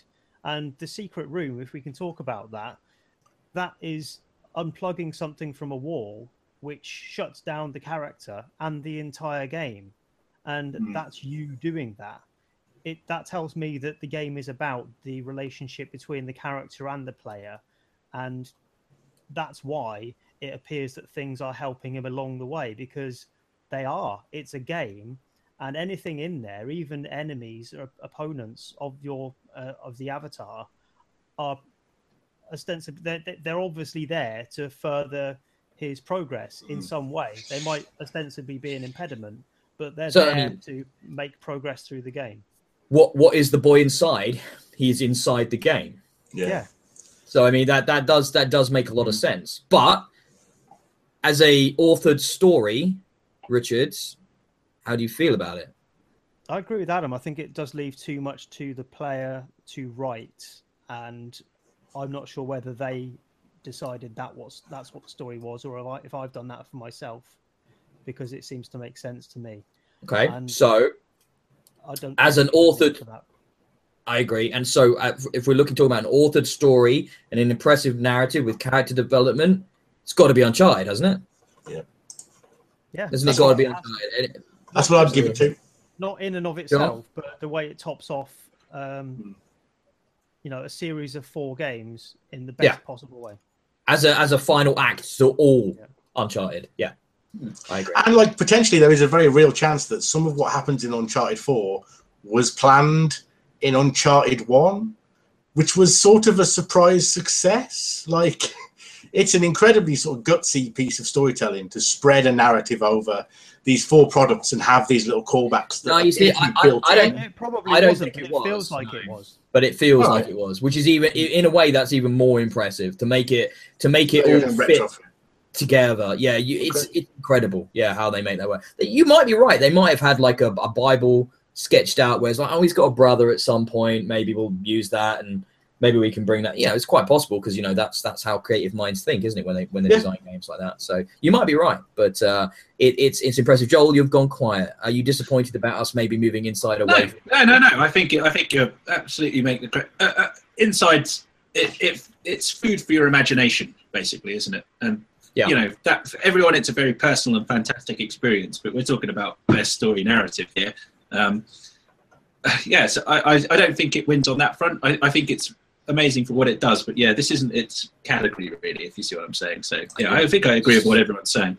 So to sum up, the best story and narrative of 2016 goes to Uncharted 4. That's 2 wins in a row for Uncharted 4, actually, which is a little bit of a surprise for the game that was only number 10 on my list. But discussing it with you guys, I think both of those that's fair, isn't it? But also, I mean, it's one graphics and story. What does Uncharted 4 do best? Graphics and story. Yeah. So if it was going to win any, it was going to win those. Yes. Right. Biggest surprise. Now this is this. It didn't just have to be games, but that's kind of mostly way this has gone. So I'll run through the category here. Doom, Recall, XCOM 2 coming to consoles. It didn't come out in 2016 on PC, guys. Do we strike that from the list? Probably. Yeah, go on. Yeah, strike XCOM 2. Yeah, I think you're right. Pokemon Go, whoever put that's off their fucking mind. Thumper, Watch Dogs 2, and the release of Frog Fractions 2. Specifically, the release of it. I'm not sure who added that, but okay. I was very, very surprised. All right. Well, I'm gonna. Last Guardian should go in then as a replacement. That would involve a lot of work for me editing documents, but I suppose I can do that. Yeah, if you want to be a dick. Is Last Guardian going to win, Richard? No. Was it? I bought it. I'll say this. I was perhaps, but you could say the same for Final Fantasy 15 if you like, but which isn't anywhere on any of these lists because I haven't had a chance to play it yet, to be fair. But no, I picked up Last Guardian. I'm looking forward to trying it. I got it in the sale on PSN, so I will be giving it a go. But I don't think it really has much of a chance in this category, to be honest. But biggest. That's maybe the best use of fur textures. Best cat dog. Best cat bird. Best cat bird dog thing. Yeah. Definitely. Yeah, wins that. We'll give Last Guardian that one. Right. So I'm gonna start with Doom. Yeah, I was surprised by Doom. Who thought Doom, a Doom game? I mean, I'm always gonna like a Doom game because I love that series, right? No doubt. But who thought a Doom game in 2016 was going to be as good as that Doom game? Well, I might be able to fault my ignorance here, because when was it actually announced as well? Because from seeing like first look trailers to it coming out seemed a much shorter cycle than I'm used to. It wasn't that long. They showed it at QuakeCon, but they kept it all behind closed doors. It never actually leaked what was shown there, because the fans of Doom and Quake are that respectful of it. I believe they just didn't leak it, which was a massive surprise. And then I think it was shown at the E3 in the previous year, a little bit, but it wasn't like massively blown out. We had a few trailers and stuff, but no, mostly like the I think what they talked about. Apparently it was announced in 2008. Well, yes and no. Okay. A new Doom game was in development actually as for a long time, and it was codenamed kind of by fans as Call of Doom, because they were making it into an Earth-based military-esque shooter, and it was going to be a very different product, but that all got scrapped and thrown out. And 2014. Yeah. So that there was a big change in it. Yeah. Anyway, the point I'm making is just that it felt like a very short kind of hype cycle. It was, yeah. Compared to most AAA games, and so it was a surprise for me that it came out at all. Like, I was like, it wasn't just a short hype cycle; it was a negative hype cycle, because they put out that multiplayer beta and everybody fucking hated it. Now that's the thing. Everybody played that and went, "Oh God, no! What have they done? This is going to be awful." And so therefore, it brought expectations way down. And then on top of that, this was the first game Bethesda did the whole no early review code thing with. Yeah. And then everybody's like, "Oh God, right, that's it. This is going to suck. This is going to be the biggest pile of horseshit." And then there I got it on the day of release, and I'm like, "Oh God, I'm going to like it at some level because I like Doom, but it's going to suck." And I'm like, "Oh my God, the way this plays, and this is amazing. This is so good." And just blown away. And I've been subsequently blown away even more by it as I've gone back to it over the last year. So it completely surprised me. Joel, did you put Pokemon Go on this list? I didn't put Pokemon Go on the list. No, I don't. I put that on the what we discussed last week. I did add it, but I can't recall adding it here. But on Doom, yes. I think I share your sentiments. I had seriously low expectations for this. I thought it was going to be bringing back another kind of old game, and it was going to be excessively disappointing, badly done. I thought they'd borrow lots of ideas from the popular kind of Call of Duty Battlefield games just to try and play it real safe. Yeah. Get something to plug that gap for the market for them, and it didn't. I was absolutely genuinely impressed by it. It was really good fun. And that's why for me it was the biggest surprise, really. I was 100% expecting looking down the iron sights of a plasma cannon, shooting a cacodemon with jam or smeared all over the screen, recharging health, the works. And like when you see the videos of it and you look how faithful they've been to the sort of format of Doom, but with a really sensible kind of update into a modern world. Yeah, it definitely surprised me a lot. I really thought they were going to, do something terrible, or make another Doom 3 where it's just bloody bunch of Jack in the Boxes in the dark, Yeah. But they didn't do that either. They did a proper, ultra-violent, slaughter the hordes, proper Doom game, and so fair play to them. That's the surprise, isn't it? That it felt like Doom 1. Yeah. But it was still good in this decade. Yeah, yeah. It modernized, but felt like true to its roots. Yeah, really impressive. But we'll talk about that probably a little bit more later. Richard, is ReCore on this list because it was such a surprise that it was so bad? I didn't put it on the list, so I don't know. But I really enjoyed ReCore. If you didn't put it on the list, who fucking did? No idea. Fair enough then. Maybe we should just move on and ignore that's on this list because I don't understand. So, Pokemon Go, anyone? I'm trying to wonder if I did put it on the list, maybe. I can make a half-hearted case for it, but I don't believe it. This could be a quick category. We kind of could do with a quick category, I suppose, at this point. So that makes... I thought Pokemon Go was a surprise, not in itself, but for what it did. Yeah, I was surprised how successful it was. And not just how successful it was, but the sort of people it reached and the things that it did to those people. I mean, you heard of people with on the autistic spectrum who would never go outside, and Pokemon Go, an iPhone app, literally transformed their lives for sustained periods of time. That's mental. Admirable. The game is still shit, but hey. Doesn't make it a good game. Doesn't make it a good this game. isn't the best game category. It's biggest surprise. Fairly surprising for a shit video game. Yes, that's true. I'll give you that. Now, a bit of a dark horse here. This must have been you, Richard, because I know nobody else has played this. Thumper? No, I didn't do that either. Is somebody like trolling Richard, putting games on this list to make that look like Richard games, but aren't Richard's games? Like, just so when I throw to him, he's like, I don't know. Maybe we should have put names on these. But Maybe we I should don't have remember putting anything on that category. Well, that might be. Maybe somebody did it to help you out because you weren't doing your job properly. Yeah. Maybe, I don't know. That might be it. Yeah. I did add stuff, but I wouldn't have added something like Thumper because I'd want to play it, but I haven't played it. All right, moving on. We'll go to Adam. Frog Fractions 2, Adam. You can talk about it. So, I mean, like, again, it's just because the category is the biggest surprise, and there'd been... I don't know if I need to do the full recap of why Frog Fractions 2 is a thing, but it was a game that was rumoured to be coming out, but it had been kickstarted, and at the end of the Kickstarter, the developers had announced that it was going to come out, but it would be hidden in some way, that there'd be some secrecy around it, and that it probably wouldn't be... In fact, that it definitely wouldn't be just a straightforward release of Frog Fractions 2. And how it actually did come out, there was an elaborate AR game in which there were hidden symbols buried in a dozen obscure indie titles, including like some weird kind of app software stuff that ended up on Steam. There's like a spreadsheet program that's got some link to it as well.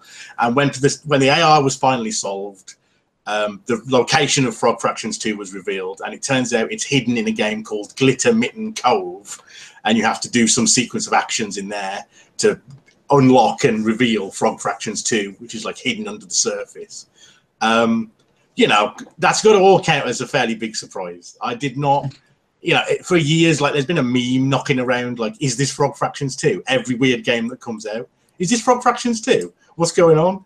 And then it came out, and there it was. And it's not that good, actually, but then it never could have been, because the whole point about Frog Fractions was it looks like a piece of edutainment trash, and it turns into this utterly surreal acid trip where you end up in Mars Court trying to become a citizen of the Bug Empire, and then it turns into a text adventure, and then you turn into playing Dance Dance Revolution as you campaign to be president of Mars, etc., etc.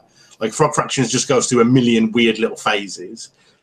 And that was like amazing because it was such a big surprise. And Frog Fractions 2, you know, it's going to be weird and full of surprises. So none of them are surprising anymore. But the release of it, it genuinely, like, it was one of those kind of moments where, you know, if I'd had a glass in my hand, I would have dropped it and gone, what? Seriously? They actually released that? Wow. All right. What's he going to do for Frog Fractions 3? That's the question. God knows. It's probably already out there, isn't it? Got to find it. that would be smart if it was already out there. That'd be quite cool. Yeah, maybe. Right. Well, I put Watch Dogs 2 on this list because who thought a sequel to Watch Dogs could be as good as Watch Dogs 2? Nobody, I think, thought that. Except maybe some people did because Ubisoft have got precedent with that sort of thing, where they do, you know, Assassin's Creed 1 kind of sucked, but Assassin's Creed 2 was excellent. So, you know, they do know how to do that. But I almost don't have the energy to fight for Watch Dogs 2 in this category because I know none of you agree with me. And me and my open world games, I'm the only one that seems to have played any of them this year. So it's a little bit sad. But I will say Watch Dogs 2 is an excellent sequel. It's not just you, though, Ben. I mean, that's a fairly common feeling about Watch Dogs 2. Everyone was surprised how good it was. No one expected it to be anything like it turned out like. So that's a fair shout, I'd say. But it's not the winner. Doom's the winner. Yeah. Doom's the winner. I could probably go with that. Doom. All right. So let's just do that. We want to get to the game of the year in a way. So we've got one more category before we get there. But let's just say then 2016's biggest surprise, Doom. The surprise being Doom was actually good. That's the surprise. Yeah. It wasn't just heap of shit churned out with that name. Right. Bit of an odd one now, guys. And I've kind of just listed all the ones I could remember when it comes to part of this. So most unnecessary sequels or remasters / HD collection / HD remaster / it's not an HD remaster. It was HD the last time it came out. Yeah. So whatever you want to call it. But re-released games and pointless sequels. We've got Gears of War 4. A little bit harsh, that, I think, guys. We'll put that there. Deadlight Director's Cut. Was that you? Who? You, Ben. Me? I think I might have done, but I can't remember. I don't think it was. Anyway, Deadlight Director's Cut, Bioshock Trilogy, Dead Rising Triple Pack / Dead Rising 4, Shadow Complex Remastered, Marvel Ultimate Alliance, Call of Duty Modern Warfare Remaster. Gears of War 4 should not be on this list. No, That's actually a pretty good game. But the fact that it's a good game doesn't necessarily mean it isn't unnecessary. Did Gears of War 4, did it need to do what it did? Did it need to come out? Yes. Did it add to that? Yes, Yeah. absolutely. There is no Gears of War game on the Xbox One other than that. So yeah, absolutely needed. And also, if you're Epic's accountant, then yeah, man, Gears of War 4 needed to come out. What are you playing at? Go get that money. Epic didn't make Gears of War 4. Well, whoever. Also, it's on the PC as well. Is another point to make of that. First one since the first. I think Gears of War was on the PC and no others since. And it's also was the first cross-play game. I'm not sure. I think it was the first cross-play game as well. So I think it should definitely not be on the list. No, I don't think it is. Was Forza out before? He means cross-buy. Yeah. That's no, it is cross-play. I played cross-play on it earlier this week with a friend. So you can play multiplayer across PC. I was doing co-op campaign on my PC, and my friend was playing on my Xbox next to me. So that's cool. It works very, very well and very easily. It's remarkably impressive. All right, in that case, that shouldn't be here. Sorry. Deadlight Director's Cut, totally unnecessary, but also completely forgotten. It's a perfectly fine HD remaster. It just was a bit It wasn't the greatest game originally, and it was. Why? I don't know. Money?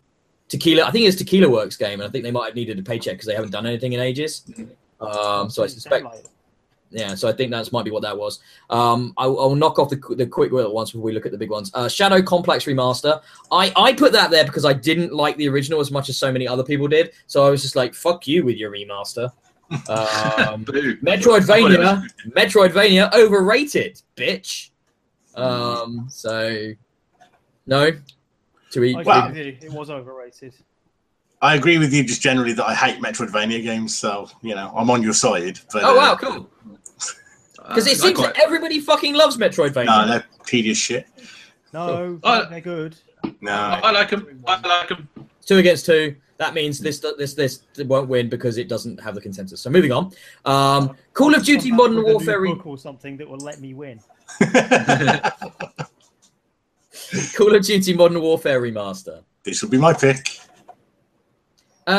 It's good in the fact that it looks like a modern game. It's bad in the fact that it plays like Call of Duty did when it came out, which feels really fucking dated and weird when you have to deal with the single player is strange because it's hold on, all right, we're stacking up, are we? Oh, okay. I'll just sort of stand here and wait, I guess, then. This is weird. Why aren't we just moving forward all the time, like we do in every other first-person shooter now? Oh, I have to be patient. This is strange break of flow. And then in multiplayer, it's just full of annoying children, like it always was, swearing at you and calling you racist words. My question about Modern Warfare is, are the Call of Duty... I don't really play that many Call of Duty games. I probably did play Call of Duty Modern Warfare because it was at my time when I was playing a lot of online Xbox stuff. But... have the Call of Duty games moved on so far that people are going to be nostalgic for one from a few years previous? Do they change that much? Because they don't look like they change that much. It looks like you're shooting brown people from a long range with the same guns you always were. There are people. Same controls. There's some hardcore people. I don't care about the hardcore elitists. What I'm saying is, if you're going to remaster an old game, surely you remaster something that's this sort of game has died out. No one makes games like this anymore. I assure you, we're still making games like Modern Warfare. That has not stopped. We did not to go into the past and like repillage it. It's fine. Like remaster Lords of Midnight or something on the Spectrum. Great. People don't make games like that anymore. Maybe people are nostalgic for it. No one's going. Do you know what we need? We need a military sort of, real world shooter with regenerate health and very accurate gun models, because we haven't got enough of them. I wish there were more. It's ridiculous. For me, on the Call of Duty thing, I think I've still got it on my Steam list, the original one, as in Call of Duty Modern Warfare, and it still works on my PC. It didn't need remaster. For me, remastering, as you say, it's a game that's so old, I probably haven't got the technology around to play it anymore or something. And, it kind of justifies it was a good game and they could make it back from scratch and sort of open it up to a newer generation who maybe never got to try it out. But yeah, this is just, most of the games on this list are kind of like, I've still got them in my Steam list. The originals still work. I never needed a remaster. It's really that's the thing. That's why it's so hard to actually give a name to this category, because for example, right, so you go, well, why have they done this, right? So you ask a BioShock trilogy being remastered and refandangled and put out, oh, okay, right, so it's not backwards compatible, so this is a way you get to double dip. And then it came out about 2 months ago, and then I think it was about a month ago, all the BioShock games showed up on Xbox as backwards compatible. Yeah. So I'm just like, why did you farm this out? Go to the effort of getting this redone, and in many ways, people have argued it's actually a bit worse, the remaster, where it's like the water looks weird. They had sound technical problems. For whatever reason, it had disabled the ability to take screenshots or video capture inside the game. And I can't understand why, if that was a technical problem, but there was issues with the port, basically. And then they put them backwards compatible. And I'm just like, I don't get it. What's the thinking behind that? Because that's the other point, is that one of the other reasons you might go back and remaster is if you've got a very good game, but the visuals are now a bit ropey and not really up to the standards of the modern era. That's not true of many of the games on this category, and I definitely don't think it's true of BioShock. BioShock still looks pretty good, I think, because it had artistry as well as visual technology. Yeah. So it's just a money grab. It's just a money grab. It's basically you're looking at that quarter and you're going, if we can get a remaster in there, we can bump our numbers up for the end of that quarter, even though we're going to probably put them in backwards compatible. They probably put them in backwards compatible because they actually looked at the sales and went, well, that's dropped off so much now, we can put them in backwards compatible because there's no point we're going to get any more sales from it. They were ready before the remasters came out. And they held off releasing them so they could make some money off that. What Spencer has said about the backwards compatible stuff is that there's almost no work needed by the developers. They just need to give them the permission to do it. Yeah. So it's like, as long as they say you can do it, they can put them up. They've done the work. The work is on the back end. So yeah, I don't. That might win for that reason. It's just a frustrating money grabbingness of it. I mean, Marvel Ultimate Alliance. Actually, I put that on there before I actually played it a bit, and now that they've patched in the DLC characters that were omitted from it, and I was able to get it in the sale because at the original prices it's ridiculous. But in the sale, they've done some nice stuff with up-resing the textures. The first game definitely looks considerably better than it did. It was an early 360 game, and I think it does genuinely look a bit smoother and a bit nicer, and they've done some nice things with it. So I don't think that deserves to win, as it were, this category. All right, elephant in the room, because this category is also most unnecessary sequel.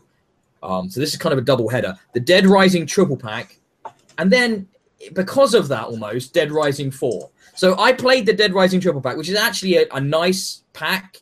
It comes with Dead Rising 2, and Dead Rising Dead Rising 2 off the record. Strangely, doesn't include Dead Rising 3, but okay, that's one of the weird things they do nowadays. And yeah, it plays a little bit smoother. It looks a little bit better, but it's nice to be playing Frank West again, and nice to have that available. And those games are not available as backwards compatible titles at the moment.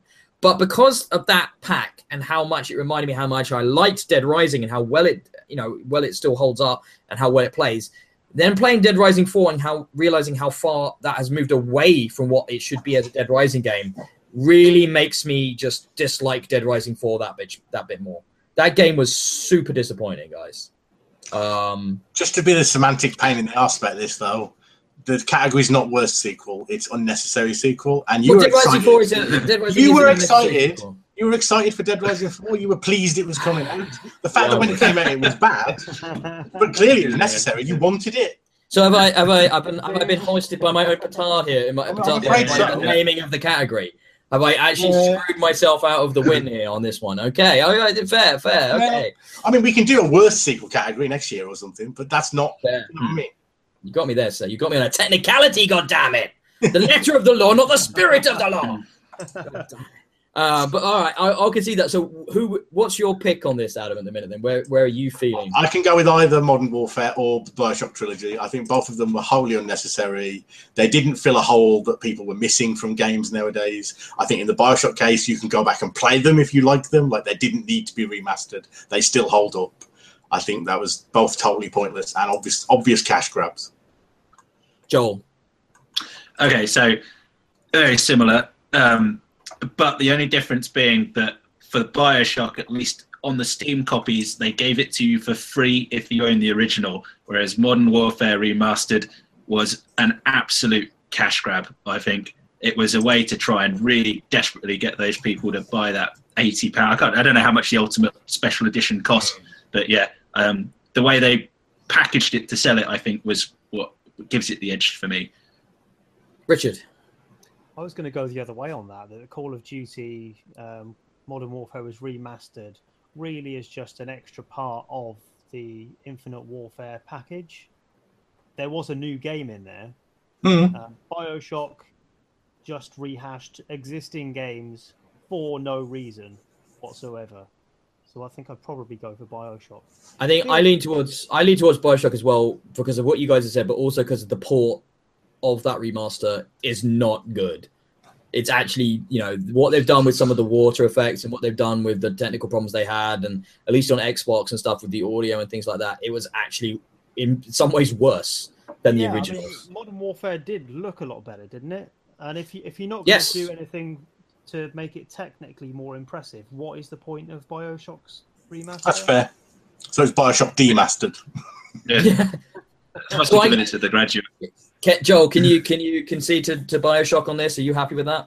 No, they're both. To be honest, a lot of them on this list are massively pointless. It's we should almost have a triple joint winner. It's they're all cut from the same bad cloth. So yeah, I could easily concede it. When I was making my notes for this podcast, I did actually at one point write in the notes, "Can't all of these win for this category?" There's a lot of just pointless nonsense. I get rid of Gears of War 4, but yeah, the rest of them, I think, So let's say this: all the nominees in the most unnecessary, they're all losers in their own special way.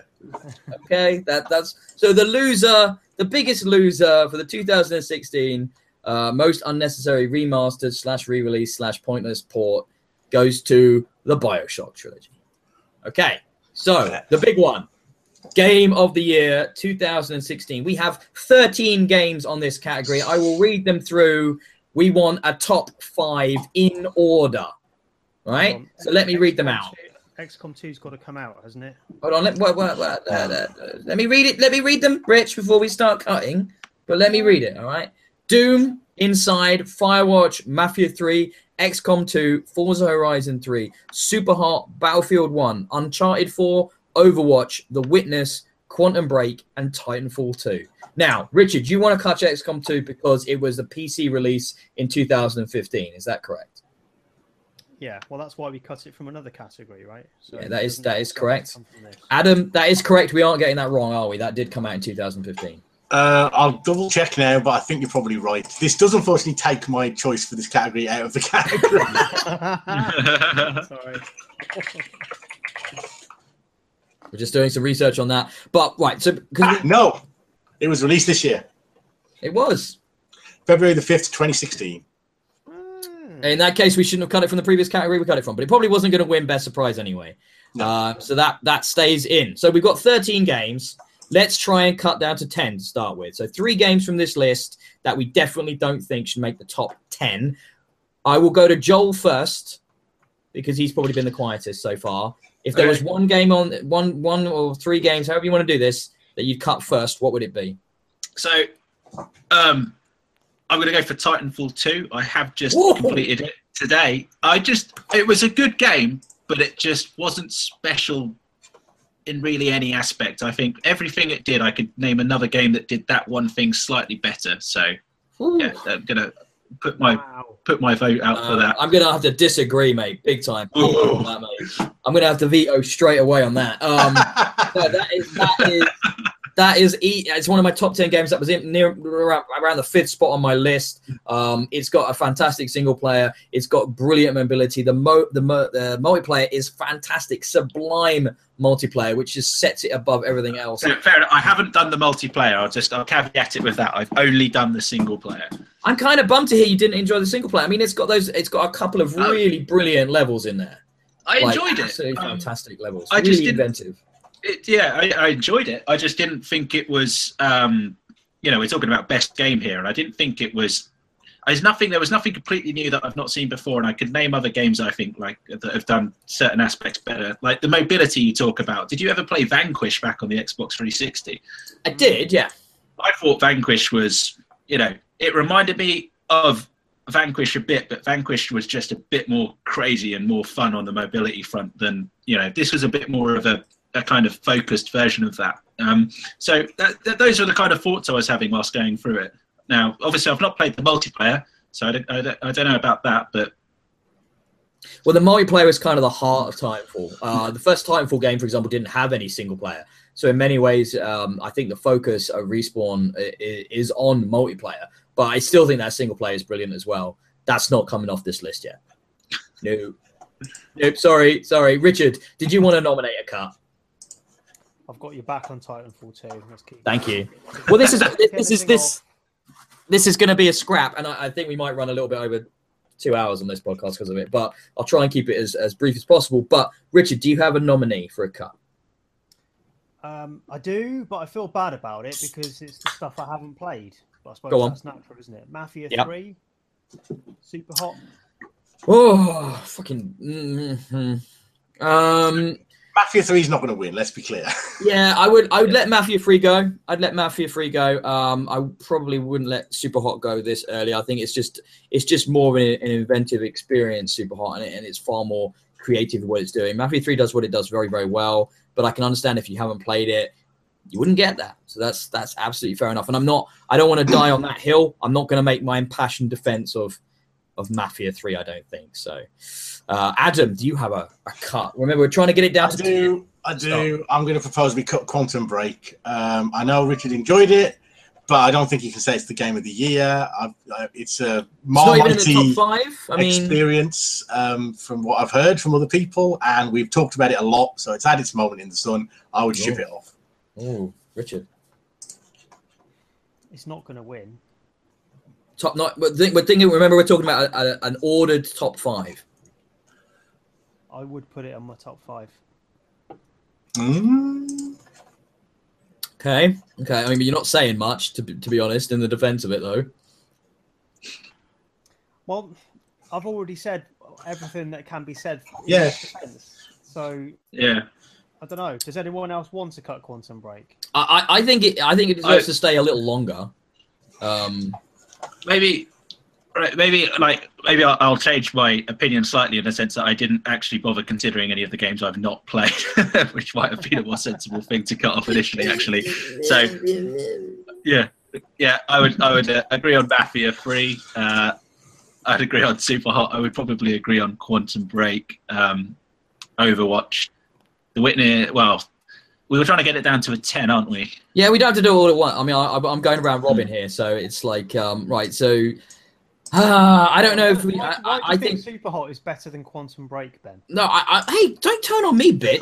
I was defending the Quantum Break staying on the list longer. So don't switch it around like that. That's not cricket, son. That is not how we play this game. By the way, I'm making the game's rules up as we go along, but that's my prerogative. So just suck it. So no, Quantum Break. We keep for a little bit longer. I think you're right. It's probably on the way out, but this is really hard though. I'm looking at this list, which I've kind of had a lot to do with curating this 13, and I don't really want to see any of them go. Do you know what? There is one, and that's Overwatch. I'd cut Overwatch. Oh. You're crazy. Like, I know this list's going to be subjective and it's just our communal opinion. Yeah. But Overwatch has been one of the most dominating presences of the year. To say that you'd have Quantum Break over Overwatch for Game of the Year is crackers, frankly. That just seems utterly mad. Fine. I'm not a dictator. I'm not going to exert the will like that just on top because I could, but I won't. It's fine. So, all right, acknowledged, and you're probably right. It's just personally didn't do as much for me as a lot of these other games, but that's fine. Right then, we go back round to Joel, and we're going to have to get harsher now.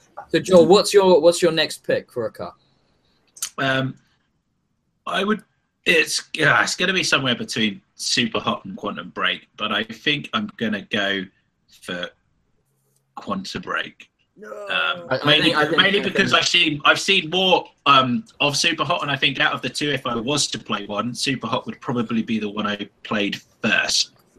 So that's the only reason. But they both have characters slowing down and that, but Super Hot. Yeah. Super Hot is just so much cooler than Quantum Break. To be fair, don't get worried, guys, because as soon as it comes around to me, Super Hot's off this list. Like, there's no way. Super Hot is not off this fucking list. Oh my god. Garbage. I'm going to trade you. I'll trade you Super Hot for anything else. You want? Just no. No, I'm not going to win. Okay. We'll cut both. We'll cut both right now. That gets us down to 10. I'm upset now though. So, I would say Adam hasn't lost anything, but he hasn't really got much on here. I've only got XCOM 2. So, I ain't going to win. We'll cut that next. Go for it. No. Right. So I've already cut Super Hot. So Adam, do you have another suggestion that you'd like to see excised? This one does hurt me a little bit, but I will say, I think a year in which we would say Firewatch is one of the 5 best games of the year is a rough year. No, fuck. Are you in? No way. That's top 5. It's an interesting game. It's a nice game. But look at the competition it's here with. It's with like properly, beautifully formed AAA stuff. It's Uncharted 4, which is like a masterpiece of video game artistry. The Witness, which is probably as thought-provoking as Firewatch, but a much bigger and more extensive experience. That's a good point. Yeah, I would pick Firewatch over The Witness. I would pick Firewatch over The Witness. No, I can't. I can't. Totally do. I really liked Firewatch. I thought it was a cool game. Fair play to the developers. They did a really good job. Top 5 of the year, though? Nah, I can't see it. Like, there are flaws. There are problems with Firewatch that come to mind almost straight away. I'm looking at it. How do you feel, Joel, about Firewatch? Well, the only thing I can really pipe in here and say is that I've only played Firewatch. I've not played The Witness, but The Witness is on my list of games I really want to play. So it's, from that perspective, I'd have to say, I would favour Firewatch over The Witness, but only because I've played one and not the other. I'm in the same boat. I am. However, I played Firewatch. I finished both. The Witness is better than Firewatch. Oh, this is top 5. I thought Braid was better than Firewatch. So if Jonathan Blows managed to replicate any of that in The Witness, then had I played both, I would probably be easily siding one way. Okay, how about this? Let's cut Battlefield 1. I'm okay with that. Yeah, but I've not played it. But it's it is what it is. If we're talking multiplayer experiences, I picked Titanfall 2 over Battlefield 1. Not by a lot, but just. Joel, I feel Joel doesn't agree. Well, I've not played the multiplayer of Titanfall 2. The multiplayer of Battlefield 1, I think its real success was, I think it's getting back more towards the Bad Company 2 style of Battlefield gameplay that I did enjoy, more so than Battlefield 3 and 4. And I think going back to World War I was a great setting for the game as well. And I think it's, it's kind of very different. It's really good. I haven't tried the multiplayer on Titanfall 2, so I would prefer it over Titanfall 2. I think it's better. But obviously I've only played one versus the other. So. God, this is hard. Both, Ben. You think Titanfall 2 is better? I do, yes. I love the sort of anarchic kind of craziness of the Battlefield games. I was playing them the other day with my brother and having really good fun playing as the scout class, getting my eye in as the sniper types and stuff like that. and that was really satisfying and really good fun. And then you jump into a vehicle, and those experiences, those crazy 32 on 32 maps and stuff like that, and it is awesome. But the movement and the moment-to-moment gameplay in Titanfall 2 is just so kinetic. It is so engaging and immediate, and you feel like without being just punishingly twitchy as well. No, exactly. It's not. No, it's actually quite forgiving in many ways, especially the getting around parts, so like the mantling and the being able to get up walls and get onto roofs of buildings and the wall running and all of that. It just feels very polished, whereas Battlefield doesn't feel as polished in a way that it can't be, because it's dealing with so many more variables. Therefore, things just sometimes it's like a beautiful chaos, a beautiful broken mess, whereas Titanfall is just a ballet of perfect multiplayer experience. Yeah, that's it just feels like a dance almost, Titanfall 2 at times. When you're just linking together, you got 3 kills, you call down your Titan, you get in your Titan, you take out the other Titans, you jump out, you wall run, you stick it on guard mode, you come back to the Titan, it just all links together. When you're playing well in Titanfall 2, you feel amazing. When you're playing well in Battlefield 1, you're sat hidden behind a rock, sniping people from 400 meters away. Do you know what I mean? It's like, that's kind of the difference of the games. You feel like an absolute badass in Titanfall 2, where in Battlefield you feel like you're surviving. So it just feels like there's less accomplishment when you're doing well. You get me? You feel me, bros? Yeah, even though it is a team game, Titanfall it celebrates individual achievement more, doesn't it? So Battlefield 1, you've got to kill your babies, Joel. What can I say? Yeah. I think it's good. I don't, I think for Battlefield 1, they're on the list for a reason. I think it captured the essence of the First World War very well, and you do say that in the sense of its mess and your lack of individual achievement, really, which I think are great merits to what it's the environment and the atmosphere of the time it was trying to capture. And yeah, maybe Titanfall 2 from that sense is the better game. Well, let me put it this way. I reviewed Titanfall 2 and Battlefield 1 within about a week of each other, and I gave them both 5 stars. So it's like it's as different as 2 first-person shooters can be, and they're both excellent in their own ways. So it's very difficult to pick between the two, but I don't think we'd want both in the top 5. So, yeah, okay. Are you guys going to? So I kind of deflected the Firewatch cutting by moving us onto Battlefield 1. I think I can't win that, can I? I think you've kind of said your piece. So yeah. And so that's on the bottom. So we're down to right now. We have 1, 2, 3, 4, 5, 6, 7, 8 games. So we have Doom, Inside, XCOM 2, Uncharted 4, Overwatch: The Witness, and Titanfall 2. So Adam, I did miss Forza Horizon. You're right. Sorry, Adam, XCOM 2. Yeah, this is I am dreading having to justify this if someone wants to try and cut it, because it is kind of broken. Like, there are bugs. There are serious development bugs in this game. But the reason it is my game of the year is that I played a full campaign of it, which takes a long time. Like, that's a lot of gameplay. And then immediately started a new campaign and played another full campaign of it. And then about 3 months later, they released a bunch of DLC. And I played another 2 full campaigns of it. I've probably put 200 hours into XCOM 2 this year. And my biggest criticism of it after 200 hours is that at that point, it starts to get slightly samey and I'm a little bit bored of it. But if I had the time, if I had like a week free and I didn't have to do anything for that week, I'd start a new campaign on XCOM 2. It is just the best gameplay of the year. It's so rich and just gets in your brain and you think about it like continually. Oh, it's just beautiful. Everything about it is magnificent from a gameplay point of view. Huge technical problems. Cannot defend the development of it at all. But I just love it. Like it's inspiring. It gets under my skin. I don't know. I'm susceptible to the theming of XCOM 2. The way the game sort of addresses you and says, you sat at your computer right now are humanity's only hope. Like, I react to that like a child. I just adore it.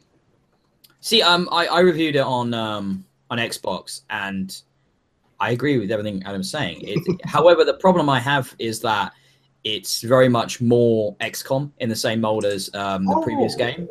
I don't think you can say that at all. I think it's dramatically different to the original XCOM. It's dramatically different because you like science fiction chess, and that it's your thing, and you are deep in. You're deeper in than many other players of this game would be. So you're probably seeing nuances and improvements that I just didn't see because I probably just didn't play the previous game or this game as much as you.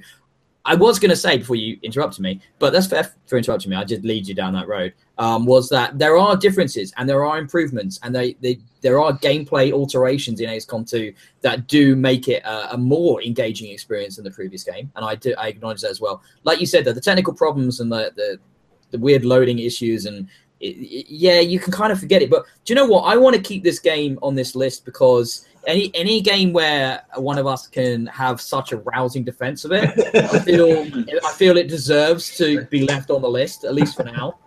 So I've got a friend who's a massive XCOM fan, and he's in my board gaming group. We were playing this week, and we were talking about it actually, and he said that he does like XCOM 2, and they were talking about it for a little bit, but he also said that he still goes back and plays the original. And I think when he's talking about the one from the 90s or the 80s, I don't know when it was actually launched. So I don't know if that means anything. The Atari ST original. Yeah. Yeah, that is a very different game. I mean, basically, the original XCOM, it's the sort of game that's almost impossible to enjoy because it just wants to kill you. It's literally like, you know how some people have this idea that the game is cheating against them, and they honestly think there's like some little gremlin inside the console that's like fiddling numbers and trying to hurt you as much as possible. Like, I used to work with some people who definitely had that kind of image in their head. XCOM almost explicitly is doing that all the time. XCOM wants you dead every second.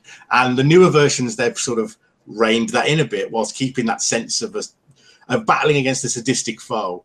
But the original ST game, man, it's like, oh, is that an 80-hour campaign you've been playing? I didn't know about this special ability on this alien. Total squad wipe, start again.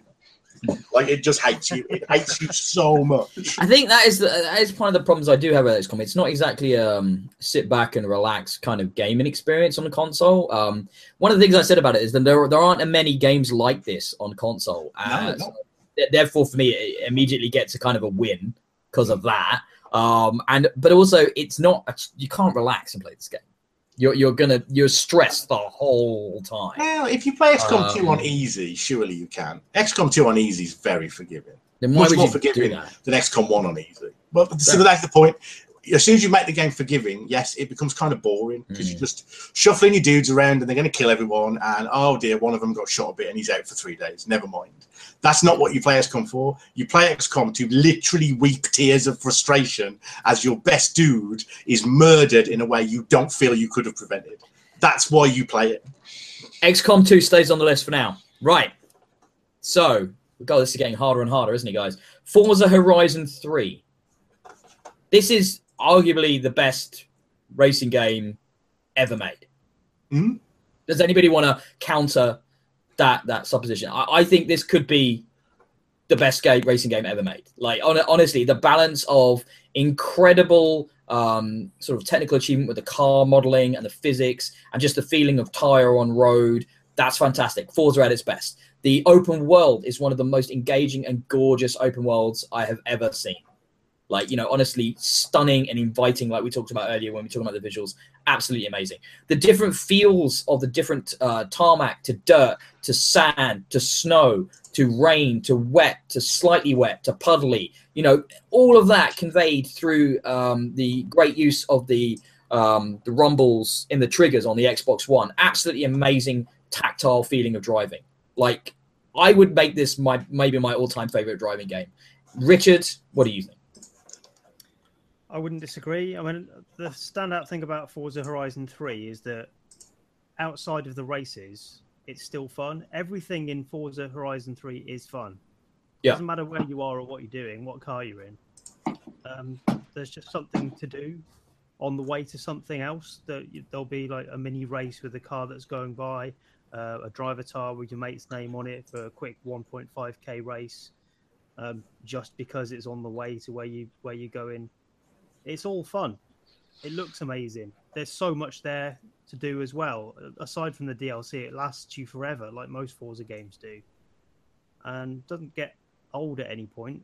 I keep going through spates of playing it daily for like a couple of weeks, and then I might drop off for a week or a fortnight, and then I'll be back to playing it every single day. Yep. And you've sunk tens of hours in already, haven't you? Like, you know, you're really high level. You're higher level than me at this point. 100 odd something. Yeah, I've put a lot of time into it, and lots of time into the DLC as well. And I'll keep going back. Okay, I'm really struggling now. Does somebody want to nominate a cut? Should we all just nominate Doom and make Ben cry? I'll quit, and you'll never see me again. We could talk about Inside. No, that is really good. But it's weird though, because I do keep looking at that, and I do keep thinking to myself, any other year that would be a lock, but there are so many good games. It's that thing again of like, so it's an awesome experience, and you're really glad you've had it, but is anyone going to go back and play Inside again? Like, no, it's not that sort of experience. Is it wrong to penalise it for not being that sort of experience? Maybe, but you know, we're talking about Richard's back to Forza Horizon 3 on a regular basis. It's still a game that's, you know, attracting his attention. I'm obsessed with XCOM. I could see people getting completely obsessive about Titanfall 2, or I'm sure there's people in the world who are doing like 5 or 6 hours a day on Overwatch and have been since it was released. Inside's just not that sort of thing. So it becomes very difficult to judge it against the others. It doesn't want your time in the same way, and it doesn't represent the same sort of value proposition. But my God, reading a good book. Yeah, but it was an amazing 4 hours of my life. Yeah, no, it's absolutely stunning. I will never forget. Though saying that I'll never forget, it is fading. It's not like it's an indelible gaming experience for me, because, like you said, you don't go back with a desire to renew that. Anybody else on Inside? It's got no replayability, has it? No, it hasn't got replayability. I don't agree that. Well, maybe it is for you, but not. I don't think the memory of Inside for me is faded at all. It was just foggy when I experienced it for the first time, which you've already. Yeah, that's fair. So, all right, okay, that's. I don't think it doesn't need to come off the list because it's short. I think. No. I put it at the top of my top 5. You did, yeah. And I think in terms of personal impact, it touched me more than anything else that it did this year. That's fair enough. Do you want to make a defense for it then? You think it needs to stay in? Yeah. Yeah, I mean, I think we're probably at a stage now where we want to start comparing games side by side for what's left on the list. And if I was going to compare it to Doom, while Doom was good and it was a surprise this year, it's on the list. No, I'm sorry. No, a surprise. No. Doom is not on the list because it was a surprise. Doom is on the list because it's genuinely the best single-player first-person campaign in the last 20 years. Doom is better than Deus Ex. Doom is better than Titanfall single-player. Doom is better than... You'd give me any other first-person game shooter, and I will tell you why Doom is better. Yeah. Half-Life 2. Doom is a better campaign than Half-Life 2. Yes. Get out. No, it is. Half-Life 2's campaign is poorly paced. It is full of slow, dragging sections with very little that happens. In Doom, you are always doing something amazing. Yeah, like Inside in a way, yeah. Doom, you are always doing something amazing. You are always moving forward. It has a sense of kinetic imperative that you just are constantly striking at enemies that are increasing in difficulty, and you are feeling as a power fantasy. And why do we play video games like that? We play them as power fantasies, right? And as a power fantasy, Doom is at the pinnacle of the genre. There is literally not a better first-person shooter this year. I would cut Titanfall 2 before I cut Doom. Yes. Well, that's what I was going to say, really, is that if what you're saying is Doom is on the list because it's the best power fantasy of the year, then we should cut all the other power fantasies, right? Yeah.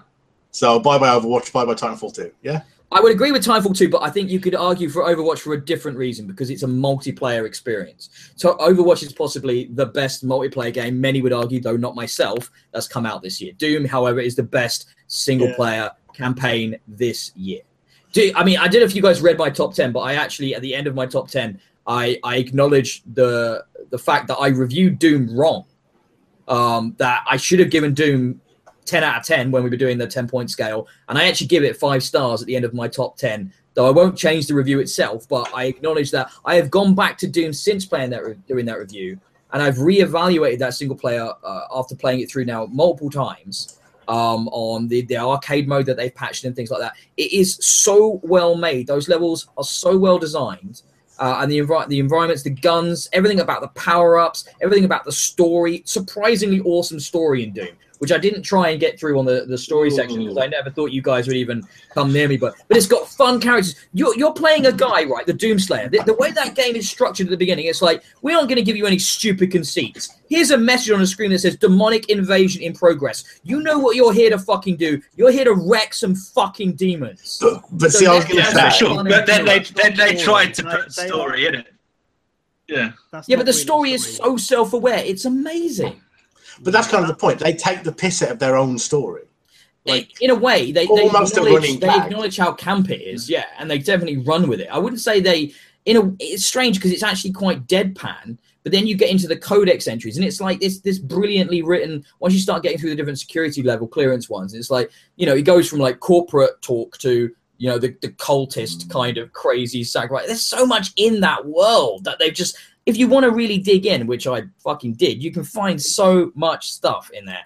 Doom, we cut Titanfall 2 and we keep Doom. No way. Doom, story-wise, Doom doesn't do anything that Dead Space hasn't done 10 times better. It did remind me of Dead Space. When I watched the playthrough, I've watched the full playthrough of Doom because you were raving about it so much. It did remind me of Dead Space a lot. It's basically the same story and setting. The problem, Adam, is watching is not... I know, I totally accept that. It looks like the gameplay is absolutely killer. Like, I can totally accept that. It is amazing. It is amazing gameplay. But if you're going to bring up story, Yeah, I think you're onto a loser if you want to cite it for its story. Over Titanfall 2, come on. I mean, for what in story? Game. Yeah. Titanfall 2 doesn't really have... Titanfall 2 doesn't have a cohesive story. Titanfall 2 does not have a cohesive story at all. It's sort of a collection of vignettes that have come up that they kind of came up with at the developer side, and they bolted them together in Titanfall 2 because they were, we can do a time travel level, we can do this kind of platforming level, we can do the big all-out war level. Let's try and think of some kind of bullshit reason to do that.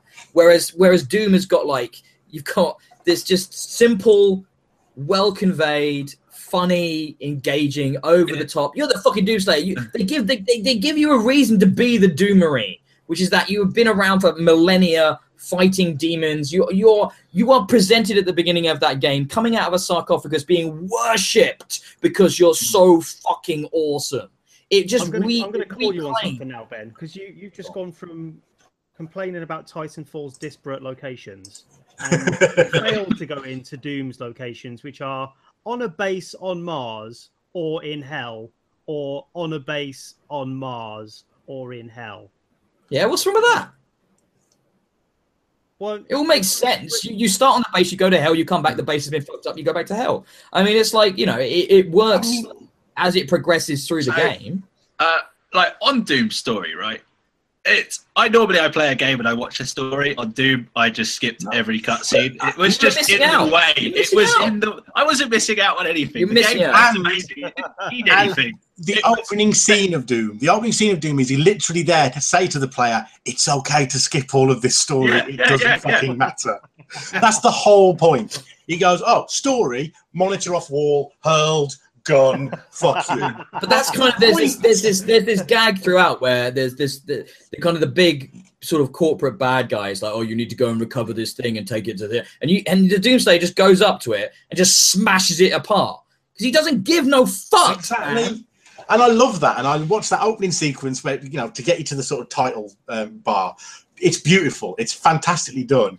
But it is there to take the piss out of the story and to say you don't need to care about this. That's why it's there. Oh, come on. Why it's so good. So the story's really good because it's completely disposable. Because it's a first-person shooter that knows what it is. It's a first-person shooter that knows what it is. It's a power fantasy that it's there because you just want to shoot demons in the face and smash their heads in and stamp on them and jump on them and kick them and just rip and fucking tear, man. That's my new motto. I've got that tattooed across my back. Does Serious Sam have a good story? And then the series, no, but like, what you want from me? Is the story in Doom not the same? No, shush. Don't do that to me. I haven't prepared a defense for the serious Sam angle.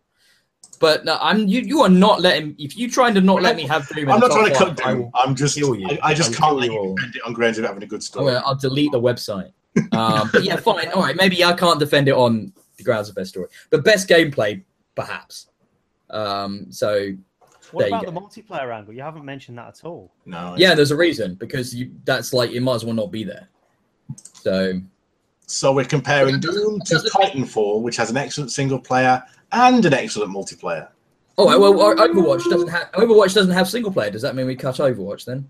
I'm now at the stage where I think I'm happy to cut Overwatch. Richard, but I'm just Titanfall 2 staying on, cut Overwatch. Joel. Yeah, I agree. The only thing I can say about Overwatch is that for a game that I've never played or particularly read any media about, I see it everywhere, so it is massively popular. It's just not a game that appeals to me. I rated it 5 out of 5. It's really good. But if we're down to the wire now we've got 6. I mean, also. We can't keep 3 or 4 online shooters in the top 5, can we? The final nail in the coffin for Overwatch is we did have a best multiplayer category, and Overwatch didn't win it, if I remember. And it is a multiplayer only shooter, so if it didn't win its own category, like it can't. Did it? I can't actually remember what won best multiplayer. I thought Titanfall 2 did. I thought we gave it to Titanfall 2. Might be wrong, but I thought we did. I'd have to check back the recording. I might be remembering wrong. I don't think I kept the document, but oh well. Right, look, so we got 7 games here now. Doom, Inside, XCOM 2, Forza Horizon, Uncharted, The Witness, and Titanfall 2. Mm-hmm. Does anybody want to posit an opinion? So this is like one of those opinions where I've thought of it and it's a good argument, but I don't like what it ends up in. But by the same logic I just used to try and get you to cut Overwatch, Inside is a game that mostly exists as a narrative experience, and it didn't win Best Narrative. We gave that to Uncharted 4, and Uncharted 4 is also, a state-of-the-art product. So maybe Uncharted 4 just bumps Inside off the list. I think as a game, if you're saying Inside is not really a game, it's just a narrative experience, and there's not enough I'm not saying that. There. Is there not? Well, I mean, are we saying that? I should say. I'm not trying to put that on you. Are we saying that Inside doesn't have enough game to win or be in the top 5 as the best game? Because there is some. There are. You will attest to this, Ben. There's a whole bunch of bits in Uncharted 4 that are just plain boring. Yeah. And they're the gamey bits, right? We like the graphics, we like the characters, we like the story. But when you're in a shootout for 20 minutes, that doesn't touch the pure gameplay of Inside. That is. No, that's fair. I tell you what, when I got in that Jeep for the 2nd or 3rd time, and I'm like, oh really? Just skip me to the next bit. Skip me to the bit where I'm talking to someone, because and then I was like, oh, thank God, when I'm driving, I am talking to someone, so that wasn't the worst. But it was like, oh, I've got to climb up the side of this thing again, or I've got to climb up another building that's collapsing, or up another rock face, and it's just that is not what is great about those games. It is a strange thing that the Uncharted games are really brilliant, but the worst bit in them is the game part. Like it's often quite weak, actually. What I said in my when I put it in my number 10 spot on my list was I said it's almost here by default were the words I used, because it's you kind of expect it to be an amazing experience, and it is, but the game bits let the game down, and therefore it kind of snuck onto my top 10. It very nearly didn't make my top 10, but I think Uncharted 4 maybe isn't in the top 5. Fair. Joel? Yeah, I don't think it's the gameplay. The gameplay isn't bad. It succeeds despite the gameplay, not because of it. Yes, that's fair. Yeah. What do you think, Joel? Well, I haven't played Uncharted 4. I've not played any of the Uncharted's, but I from what I understand of the Uncharted games, it's an excessively strong story. And then, there's some sort of simple gameplay that kind of weaves it together, but it's never been enough to kind of attract me to play it. despite owning, PlayStation 3 and a PS4 and everything as well. So for me, Inside, it was, it's quite short, but it's very thought-provoking for a very short experience. And I think, and as an indie game as well, when you think about the small amount of people who have probably made it and what they pulled off, it's very, very polished. You said it last week, sort of, if you just pause, if you took a screenshot of that game at any point, it's like a work of art. It looks amazing, and it is consistent from the start right to the end. So, I think the sad thing is the biggest weakness is it's got no replayability, but it still replays in my mind, the story and stuff, and and I've obviously quite fresh to it, but you've all played it quite a while ago, and you're still all talking about it, and I think Inside is going to edge out Uncharted 4 for me. All right, ready for this one, Richard? Inside or The Witness?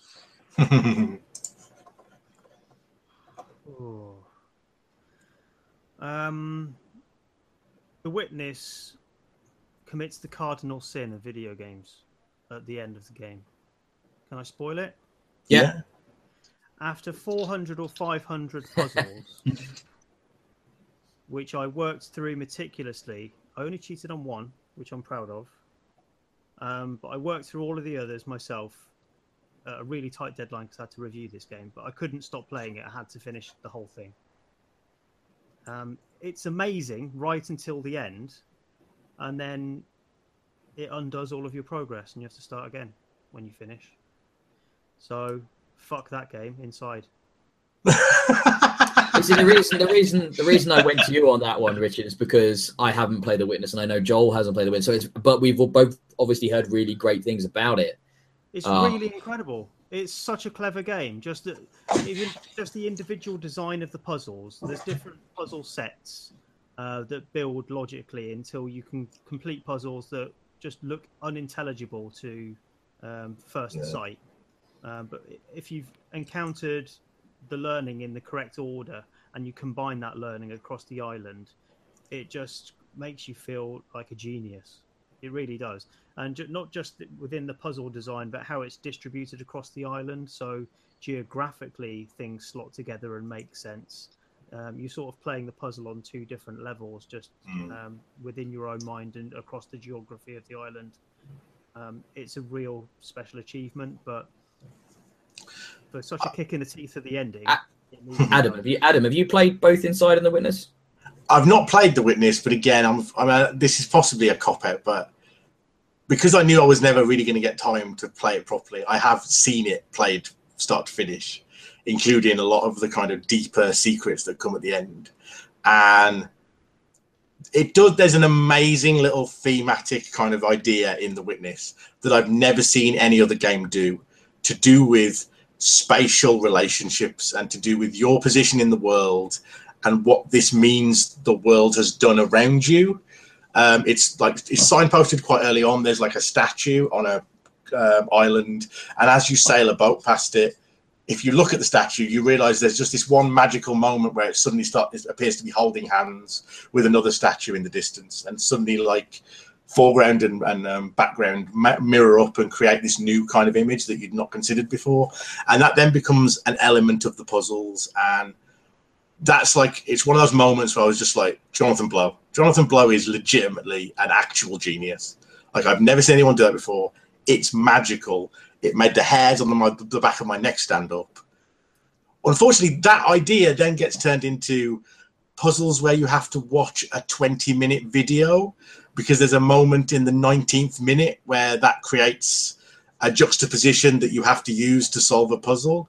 And that sort of thing starts to get to the point where I'm like, you're sort of just taking the piss out of your players now. Like, I don't know. That's very hostile to the player, in my opinion. So it's hard to stick up for it that much. So I was going to say to you, Adam, then, The Witness or XCOM 2? Just for that idea, I kind of want to stick up for The Witness, because I just loved it. Like, it really was kind of a moment of just like wide-eyed wonder. And Inside was really cool, and I like the little twist. I like being the blob. It makes you think. I sort of came to the conclusion where like maybe the blob is sort of the player and the blob's controlling everything because you're controlling everything. And anyway, but like Man, Jonathan Blow. I'm just such a Jonathan Blow fanboy. That's just clever. Like, it's too clever for modern video games, really. So I'm going to say The Witness. So I've just put XCOM 2 cut. Yeah, cut XCOM 2. I can't defend it. It's broken. Like, you press the shift key and it loads faster. Like, I can't defend that as a game of the year.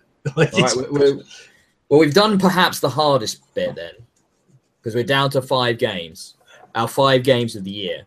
Now we need to stick them in an order. I know what my number 1 is, but I suspect it's nobody else's. Does anybody want to think? Sort of give me a shout of a number 5. Doom. No. Legit, Doom. No. I'm not even trolling you. I know you're not, and I'm legitimately saying no. Everyone else say Doom. No. I'm not sure if it's going to be. I haven't played Forza Horizon 3, number 5. So Forza's better. Forza Horizon 3 is not better than Doom. There are no cars in Doom. There are no demons I can stamp on in Forza Horizon 3. They're in the cars, mate. They're in the cars. I want that patched in now. I want to be driving along in Forza and look over and see a demon in the wheel than the one next to me. That'd be amazing. No, but I think Forza Horizon 3, at the end of the day, it is just a racing game. What do you mean, just a racing game? Well, I mean just a racing game, inverted commas. But, like, surely... Just shooting. Yeah, Doom is just an FPS. Like...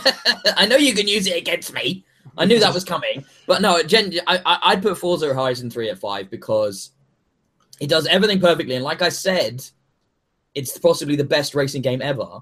But it isn't the best. It isn't vanilla on the list. It's like it's doing the we know least what it things. Is, it does it a bit better than last time. Yeah. So I think that's number 5. So number 4. Doom. Oh, I myself would put Titanfall 2 below Doom on the single player. I would. Yeah. So just gambling with multiplayer. I thought Doom single player was better than Titanfall 2. Yeah. Have you finished it, Rich? Doom. No. The single player. No. No, but you don't know how good it finishes. What does that tell you?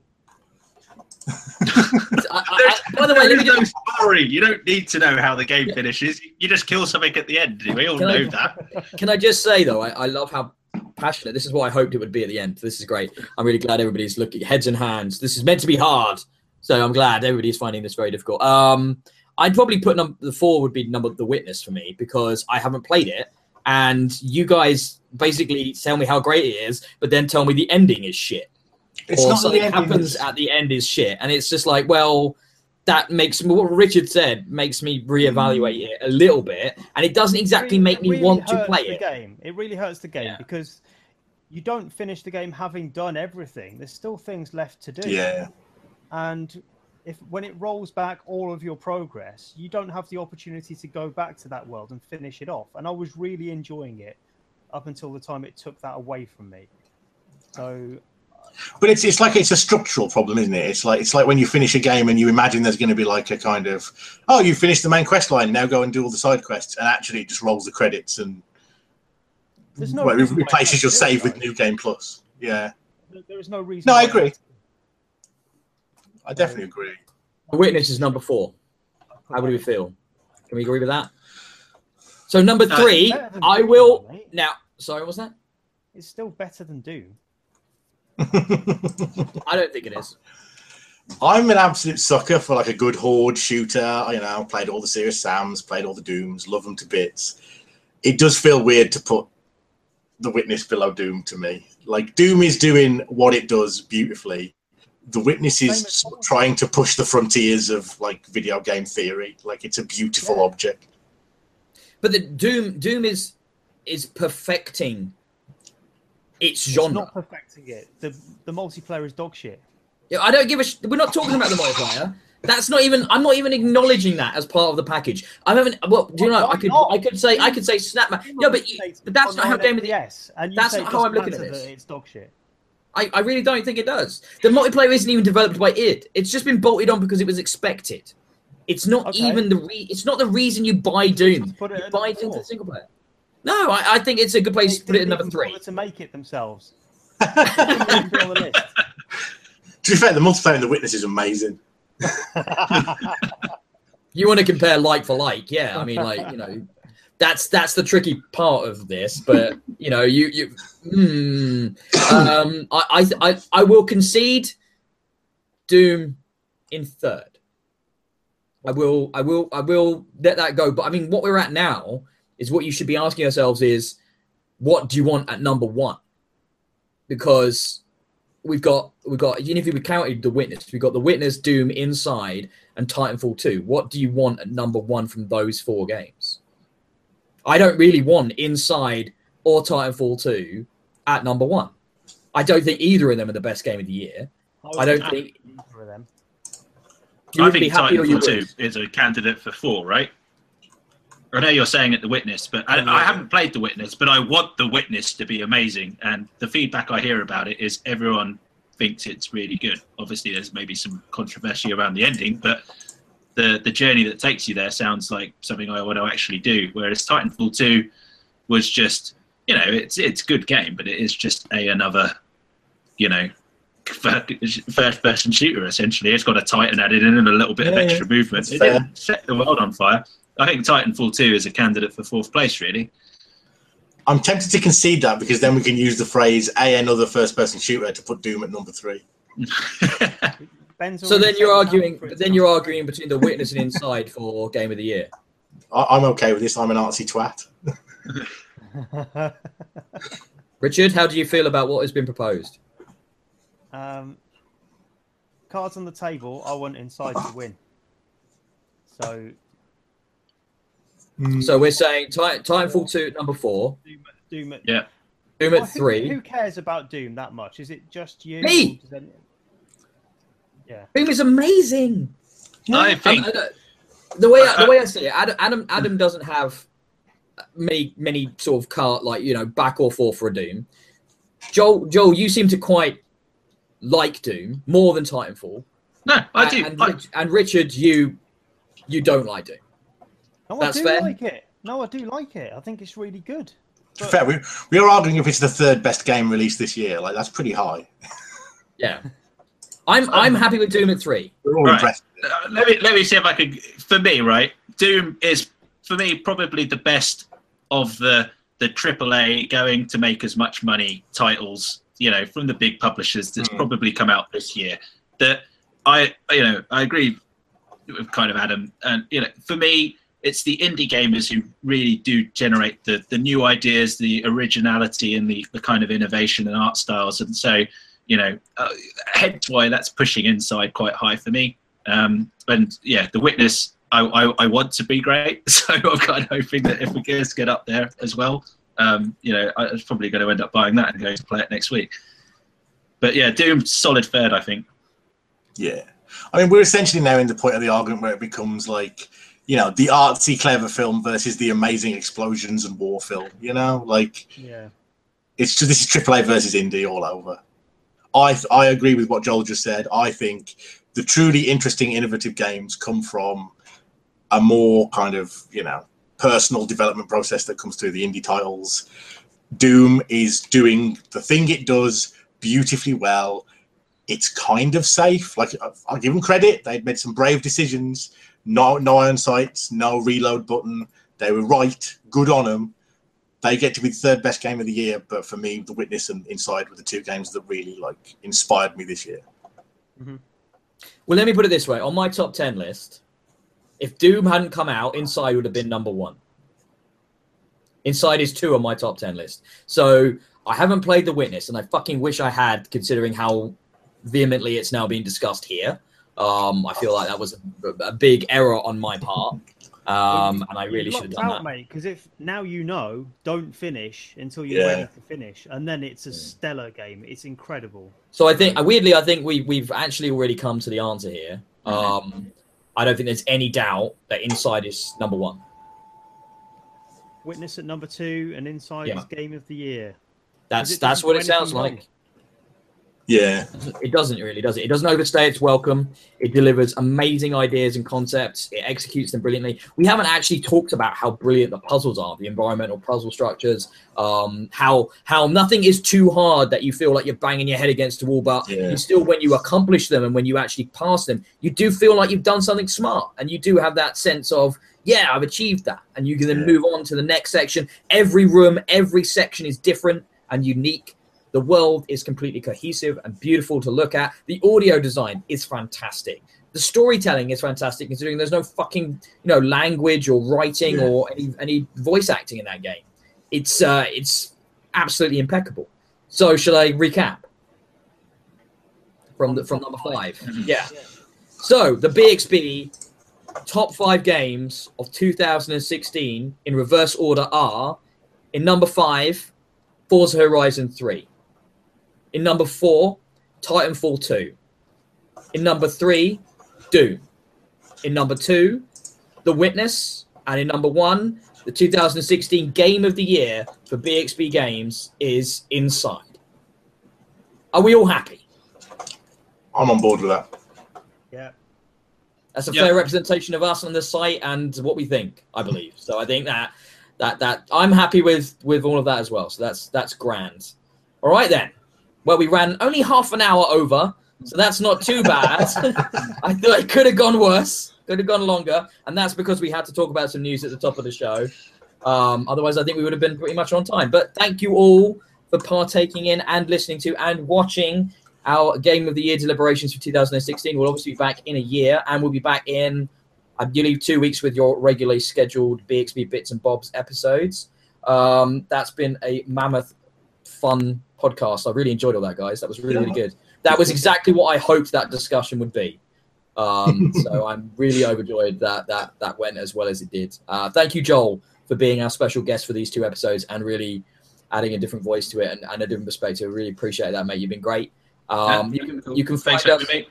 Yeah, very welcome to join us again in the future as well. So you can find us on Twitter at BXB Games. You can find me at DIYE. You can find Richard at Colonel Reg. You can find Adam at Adam Breeden Dev.